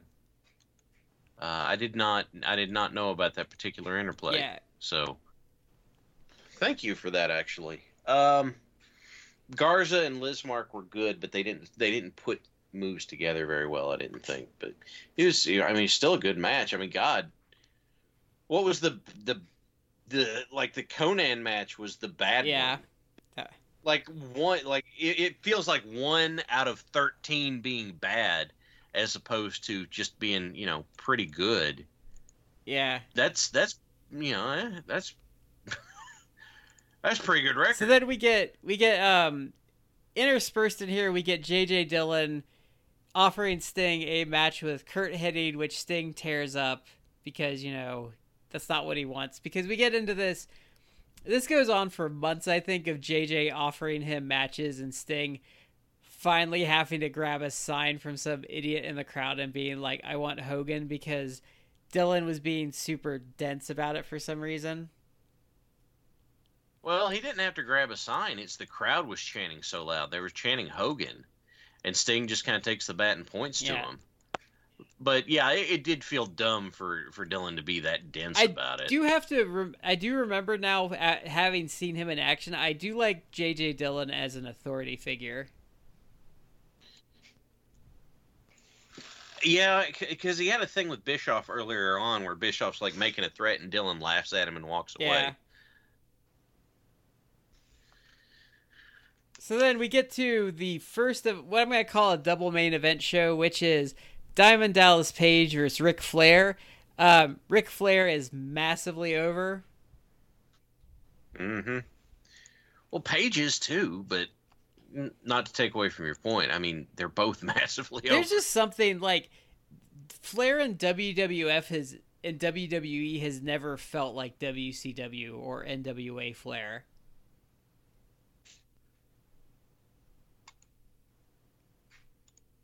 Matt, I thought I heard you wanting to say something there. No, I didn't. Yeah. Okay. I didn't get a chance to actually watch this match. This is That's okay. Yeah. Just, I thought I heard you. I thought I heard your voice, like getting ready to chime in for a second. I really like this match because what this match kind of comes down to is is Flair puts over DDP massively in this match because Flair pretty much has to cheat to get any sort of advantage. He pretty much sells it like DDP's just that much better than him. Well, and that even calls back to the earlier promo, which was, what was it Paige said? Flair, you've got my respect, but I've got your number. So it was Paige saying, no, I've figured you out. I've got this. And then it comes back and does it. And I'm like at the time, I just would have bought into it. But now I'm like, God, how tight is this kind of, storytelling stuff that we get to, that like actually comes back? And they threw an amazing wrinkle that took me by surprise in this because Flair did like his flip over the top rope and he runs over to the other turnbuckle and he goes for a move off the top rope and Paige jumps into the air and lariats him in midair. It looked outstanding. It did. It looked good, and it wasn't the standard like Flair stumbles down the apron and you just punch him while he's on the way there. Yeah, or he runs over to the other turnbuckle and you slam him off the top rope, which was a popular one. So then at that point, Curt Hennig has enough. Well, that's the other thing. So Curt Hennig came down to ringside. So a lot of Flair getting on offense was Flair cheating or Hennig interfering on his behalf. Yeah. So then Hennig runs in for the DQ. He has a pair of knuckles that DDP manages to get away from them. So it's a 2-on-1. And DDP literally takes the knuckles. He chucks it to the ref. And then manages to fight them both off. In a really great post-match brawl, I thought. It was, like, some of the context that's missing is that in this time frame, Paige was scrapping with, like, multiple NWO members, like, every week. So if anybody would know how to fight, multiple people off, it's going to be him. And he, it looks like Hennig and Flair have him, and they shoot him off. He ducks under, does a double clothesline, and they bail out. So part of it seems to me that in this time frame, DDP was just like fueled by hate. If he hated you, then he was going to find a way to get over on you. But it didn't take too long, but it established, Paige as a threat to both of the guys, and it looked good. Like it was this whole little section of the show was just good. So then we head off to the main event. Now I have to say this, I know they spent a lot of money on it, but I feel like Michael Buffer really adds a lot here. Yeah, because they'd fly him in for the big match feel. Eventually, you get kind of tired of it because you're like, oh, we're doing this again. Yeah, but for this, this match felt like just enormous. Even years later, it still feels like the air, on the show just felt different. That's true. Like, the whole show, even early on, and maybe this is just me running off of nostalgia memory, but it felt like that the attitude for the entire show was kind of different than your normal Nitros were. Yeah, I would agree with that. Like even in the buzz in the crowd, because the announcers could do their best to try and sell. And it's like, oh, this is a special Nitro, and you'd be like, fine, whatever. But this one really did feel different. And they spent a lot of time building up to this match as well, which as well they should. But here's Buffer, and he does the thing, and he's out there doing it. And I have to admit something. I don't know if this makes me a heathen or not, but I always did kind of like Luger's WCW music. Yeah, I liked it. I had one friend who he he was so derisive about it because he's like, "Oh, that's just the old Hotline music." I'm like, "What? It is? I don't know. I never called the Hotline. Was it?" But so the match itself actually is a little better than I remembered it being. I wouldn't say it's anything outstanding. It gets the job done. It's a lot of Hogan cheating and beating on Luger. Luger gets some hope spots. We come back. Hogan finally gets... Wait. Well, hang on, because in that is something we said we were going to come back to. Through the course of this whole match, Hogan runs his mouth continuously. Oh, that's what I meant to talk about. You can hear every word he says. You can, and he never shuts up the entire time. It had been years since I saw this. I was kind of surprised by it just because I didn't realize through my memory. But Hogan is in control of this match like 90% of the time. Yeah. It's almost all Hogan offense. It's almost to the point where it's like a squash match. Not quite, but I mean, he's just giving everything to Luger until mostly towards the end when the comeback happens. But right. It is. You do forget how good Hogan not just was as a heel, but how good he could actually. He actually is so much of a better worker than people give him credit for, because he never really had to like bust out what he could do for the most part. But there are things like he does in this that I felt were like tremendous. Like when he's like dropping elbows and then he's going to go for a third and then he just gets up and just takes his boot and rakes it across Luger's forehead. Just like, it's just a dick move. It's like he wasn't just like a good heel, but he was like the classic, like, I'm a chicken shit heel doing nasty little things like that. Well, even like little things he did, like when Luger was like repeatedly slamming his head into the turnbuckle, how Hogan makes sure to get that visual of his hair like flying up around his head. And I also like the announcers, like just the way they sell Hogan's like level of achievement. Like they did a really good job of like just selling over and over again that like he really is like the man in professional wrestling. Yeah, he was the Heenan was really big on that. It's like Heenan's like, all the trailblazing he did. Heenan was really big on that particular job. But like you mentioned, he drops the elbow, he goes, and he's not going to drop, he goes to drop the other elbow, he just kind of waves both of his hands and then does the boot rake. That moment stood out to me, but like through the whole match, not only can you hear everything he says, but he is stopping very intentionally to talk directly into the camera. Like he stops and he jaw jacks directly into the camera in order to keep healing basically through the whole time. I also like when Luger got his big flurry, like kind of right before the commercial break. Hogan did not legitimately regain control. He raked the eyes as he was like backing away, and the ref was kind of getting in there. He gave him that quick little poke. Like that's some really good heel stuff. Yeah, just a quick little thing. It's like, nope, now I've got it. Screw you. I'm the man. And the thing is, during the commercial break, we have a commercial break because that's just kind of a hallmark of the time. They mention the fact that Hogan took a chair to Luger during the break too that we didn't get to see. So there's a little bit in that Hogan healing it up that we don't actually get.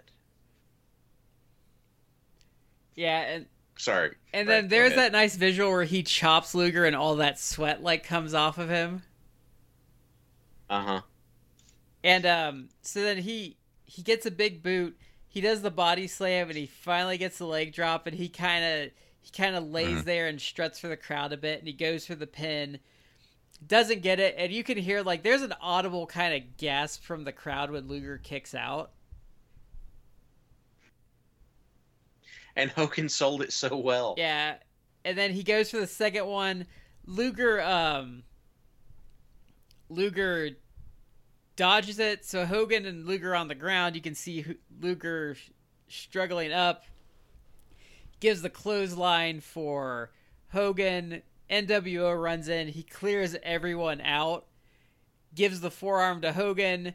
He chucks Savage to the outside. Makes sure the clear hall. He goes for the rack sign. And then the crowd is literally on their feet the whole time. And you can hear, like, they just get louder when Luger goes for it. Puts the torture rack on Hogan. He taps out. You can see, like, how happy Randy Anderson is. Oh, yeah. He made that particular moment right then. Yeah. He looks, like, shocked.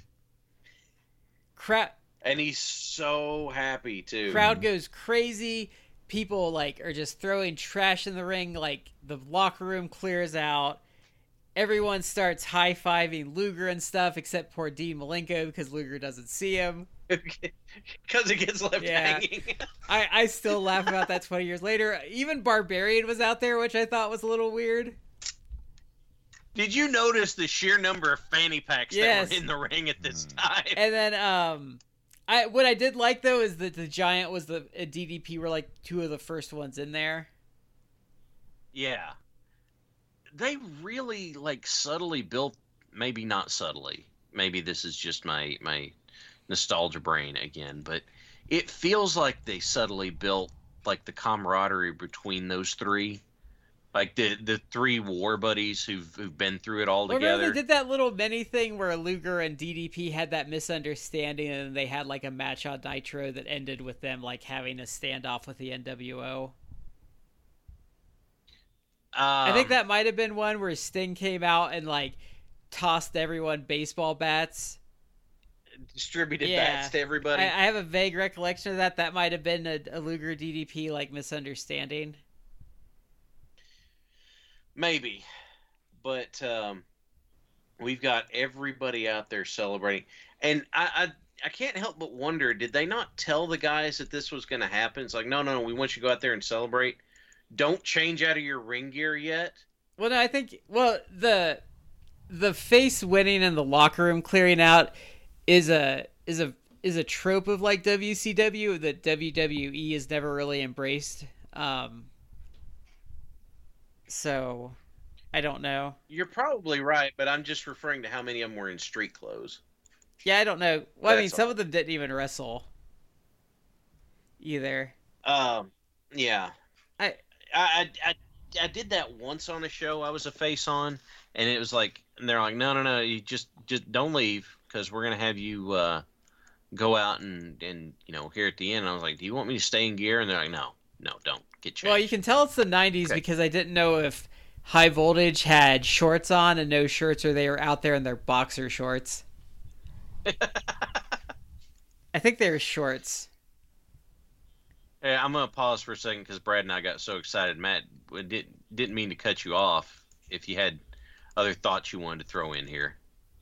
No, I really liked the celebration. I remember that back when I was watching this as a kid.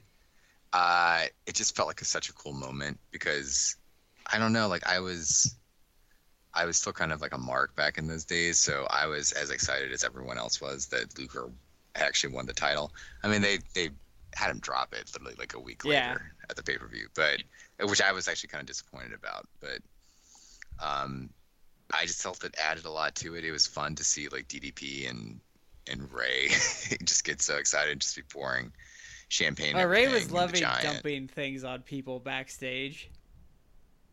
Yeah. But yeah. I'm sorry. Go ahead. No. That was it. Oh, I was going to say, to add to that, the other like piece to it that I loved so much was the fact that one of the first things that was happening was that the Giant was putting the paint thinner on the rag to get the spray paint off. Oh yeah, I noticed that. I love to go forward to Road Wild. But I love though that when Hogan wins the belt back, he spray paints it even more obnoxiously back on the belt afterwards. He makes it like bigger and thicker, doesn't he? But I love that was part of it is the celebration, and all these baby faces are celebrating together, and that was great. But then one of the main focuses is getting that crap off the belt. I also like that Hogan was throwing a temper tantrum in the NWO locker room afterwards. Is it just me, or did it feel like that Hogan's temper tantrum was like kind of impotent? Well, I think that's the point. It was supposed to be. Yeah. Okay. So, all right. Good. I'm not.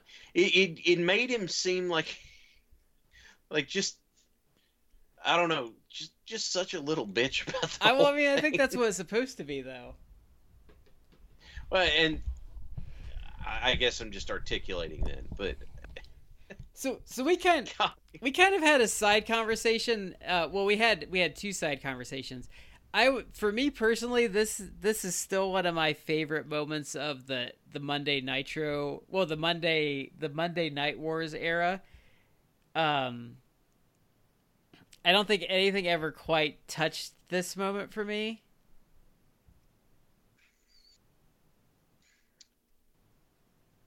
I would have to have stuff to compare it to, because here the problem is. I'm gonna go ahead and do this so it's on the record somewhere. Like, the three of us really enjoyed the last episode 99, the Hoss fight thing. But I feel like for my own personal safety, I need to make a public apology to Scott Norton, because we forgot to put him on that.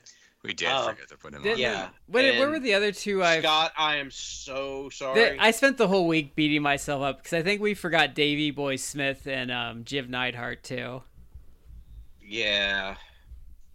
I was kicking myself because I wanted to mention on the podcast, and I forgot to, that I would have totally simmed that whole tournament in Fire Pro Wrestling, and it probably would have been super entertaining. Yeah, we talked about what you and I thought Stan Hansen and Vader would probably have been at the end, because they would have KO'd a lot of guys. They probably would have still been in the end, yeah. But just to put that out there, so first of all, we respect the hell out of Scott Norton, and then second, please don't kill us. Because he deserved to be in that, but I don't know, just total vapor lock on it. I probably should have put Ron Simmons in the tournament. I felt really bad about that afterwards. I probably would have given him a couple of wins. Yeah, well, and I probably would have given Norton some, but I'm doing this to illustrate the point that my memory can get kind of shoddy sometimes, and I don't want to short shrift anything that I can't think of. But stuff that I would have as comparison. Okay, so we've got this, and then we'd have to compare Hogan Goldberg in the Georgia Dome. Mick Foley wins his first world title.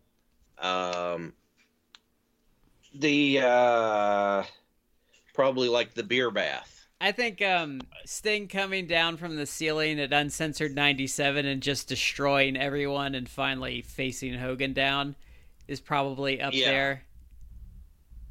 So there's I'd have to compare them in order to, it feels like, to do that discussion justice. I'd need a list, and then I'd want to review some of them. Because, out of what I just threw out, the beer bath was cool, but on the other hand, that's really all it is. It doesn't seem to carry the emotion that a lot of other stuff does. I think I would put, for an Austin moment, beating Kane to win the title back after the first blood match might be something I might put over that. I thought about that, but I didn't say it because I wasn't sure about how. I wasn't sure about the emotion on that, because to me it felt kind of like an inevitability that Austin was going to win it back. There was that big, I don't remember the context, but that Austin Taker match that was on Raw during the Ministry angle felt really big at the time. That's that one that actually beat Monday Night Football. It did such a big rating. Were they running unopposed that night? They might have been. Well, Okay. no, it would have. Matt? They would have been running unopposed because they would have. That would have been running that like around the 10:30 mark. Okay. Matt, did you have any? Are there any other moments that spring to mind for you that you'd put in contention? Not off the top of my head. Ooh, Okay. I got one. How about Sid finding out that Goldberg had compacted his vehicle in the parking garage? It doesn't do much for me. Oh, come on, Sid freaking out's hilarious. I was being facetious anyway. It is, but it's funny, but it doesn't. It like for me, it doesn't stack up with what we're talking about. How about the Big Show funeral? Okay, funny, but again, I'm not sure I'd stack that up with what we're on about. I need to. It would never make a list, but I have a soft spot for that Val Venus Rikishi cage match where Rikishi like did the dive off the top. Oh wow. That's getting towards the end though, when it wasn't really a war anymore though. That's true. I remember that because I was watching it with my then girlfriend, now wife, and I was like, "Oh, okay, Val's going to come off the top of the cage." And she goes, "How do you know?" I'm like, "Look at this. There's no way they're going to have Rikishi come off the top." And well, I was wrong. Actually, I'll tell you. No, WCW is gone. Crap. I was gonna say Benoit and Jericho beating Austin and Triple H is probably one of my favorite Raw moments for the tag titles. That and Jericho beating Triple H Oh, that's a good one. title that got reversed. Yeah, that's a good one. So I heard rumblings that was supposed to be like a test run, but for like how over it would be if Jericho did that. But then somebody crapped on it. It's like, no, it's just because they beat Triple H. Oh, that makes sense if that's what it was. So then the other question is kind of, and I kind of wanted both of your inputs, but Shad kind of posed the question during our watchings if this Luger role that works so well, if someone else could have done that, or if they needed Luger for that role.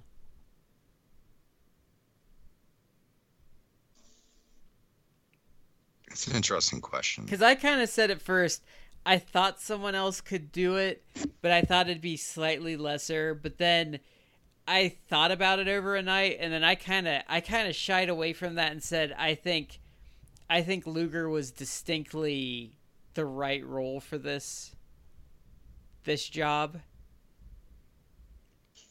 What do you think, Matt?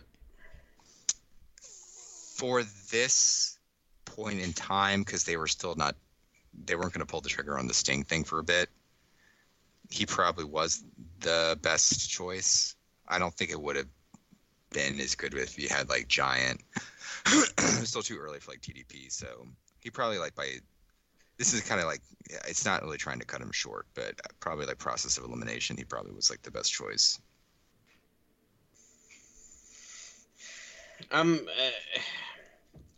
Like what Brad said got me thinking about it, and given like there's a few things that we have to there that I feel like you got to consider is there's the fact that Luger kind of has a pedigree at this point as like his level of competence is already established. He was already a former world champion at this point. I think where I think he has a distinct advantage. Like you could have maybe held Randy Savage off for the turn and done this with him, but I think you needed to be distinctly WCW for this role. Mm-hmm. Well, everybody talks about Savage as the as in the WWF stuff, but it seems to me that he had he split his time a lot more, I think, than people remember. But well, Savage was well received by the WCW crowds. I would argue more so than Hogan was until this time frame. Yeah. I guess the best answer because you have Luger who's got an established pedigree. Luger looks like he would be a challenge for Hogan too. Like, he's got the size and the strength going as well. So there's optics that come into it. And Luger's confident in the ring. He sells well. Like, I thought he sold particularly well in this match. I also think he's not like an amazing talker, but he's good enough. I would actually argue he's kind of underrated. There's a lot of people that like to crap on him. And to be fair, yeah, he did some really, well, I would just say he did some really shitty stuff in the course of his life. Well, I mean, at this point, he would be the first person to tell you. Yeah, he'll admit that. But a lot of the heat he takes from other workers, though, isn't because of that stuff. It's because he was a businessman and knew his value and did not settle for less. And people really resent that. Yeah, well, I'm thinking more of like how I hear a lot of fan reaction is that people hate on him a lot. But like I said, you've got good optics, you've got good history, you've got good skills. And frankly, I cannot think of anybody else who would have been available in that time frame that would have fit. Because DDP, like you said, he's on the way up. Giant's kind of already done this, but it didn't work so well. Sting, we're waiting on the final thing. So while the Ultimate Hero we're waiting on to show up, we need an interim hero to lead the charge. You got to have someone who's going to lead the charge in of Luger, DDP, and Giant, and I can't think of anybody else who would be in that spot. Yeah, I really can't either. Because Flair wouldn't really work because Flair's style wouldn't have fit that. Because what they really did smartly with Luger from Uncensored to this point is, like, he just kept winning, and, like, he caught Hogan in a non-title match, and, they built it that it was believable, whereas Flair beating Hogan would be fine, but it has to be... Flair's gonna have to, like, cheat and, be Flair about it, especially at this point in his career. Yeah. The Horsemen were kind of like... They were still heels, but they were anti-NWO heels. Yeah. So that wouldn't have fit either. And I guess you could have done Piper, but they didn't seem to want to go with that. But they already did the thing with Piper, and that's how we got Age in the cage. Yeah. And it didn't really work. So I think he was the right. So, I think you couldn't have really done the same thing with anyone else. Right. Well, everybody, we have done it. 100 episodes. We are into triple digits. That automatically makes us more credible, right? So, guys, anything you want to say that we've hit this before we wrap up? Here's to another 100 episodes. Okay. Yes. Hopefully, onward. And hopefully, upward. we will be allowed back out in public before episode 200 drops. Okay. Well, yeah. Hopefully. We want to say thank you, everybody. Even if this is your first time listening, thank you for listening. And some of you guys have been around with us for a long time. We want to say thank you. We would love to hear from you on our social media platforms, Facebook, Twitter, Instagram. Hit us up. We'd love to hear from you. And like I said, thank you for being with us all this time. This is Shad with Matt and Brad. We've been in 3/4. You're in the 4th. We'll catch you on the next episode.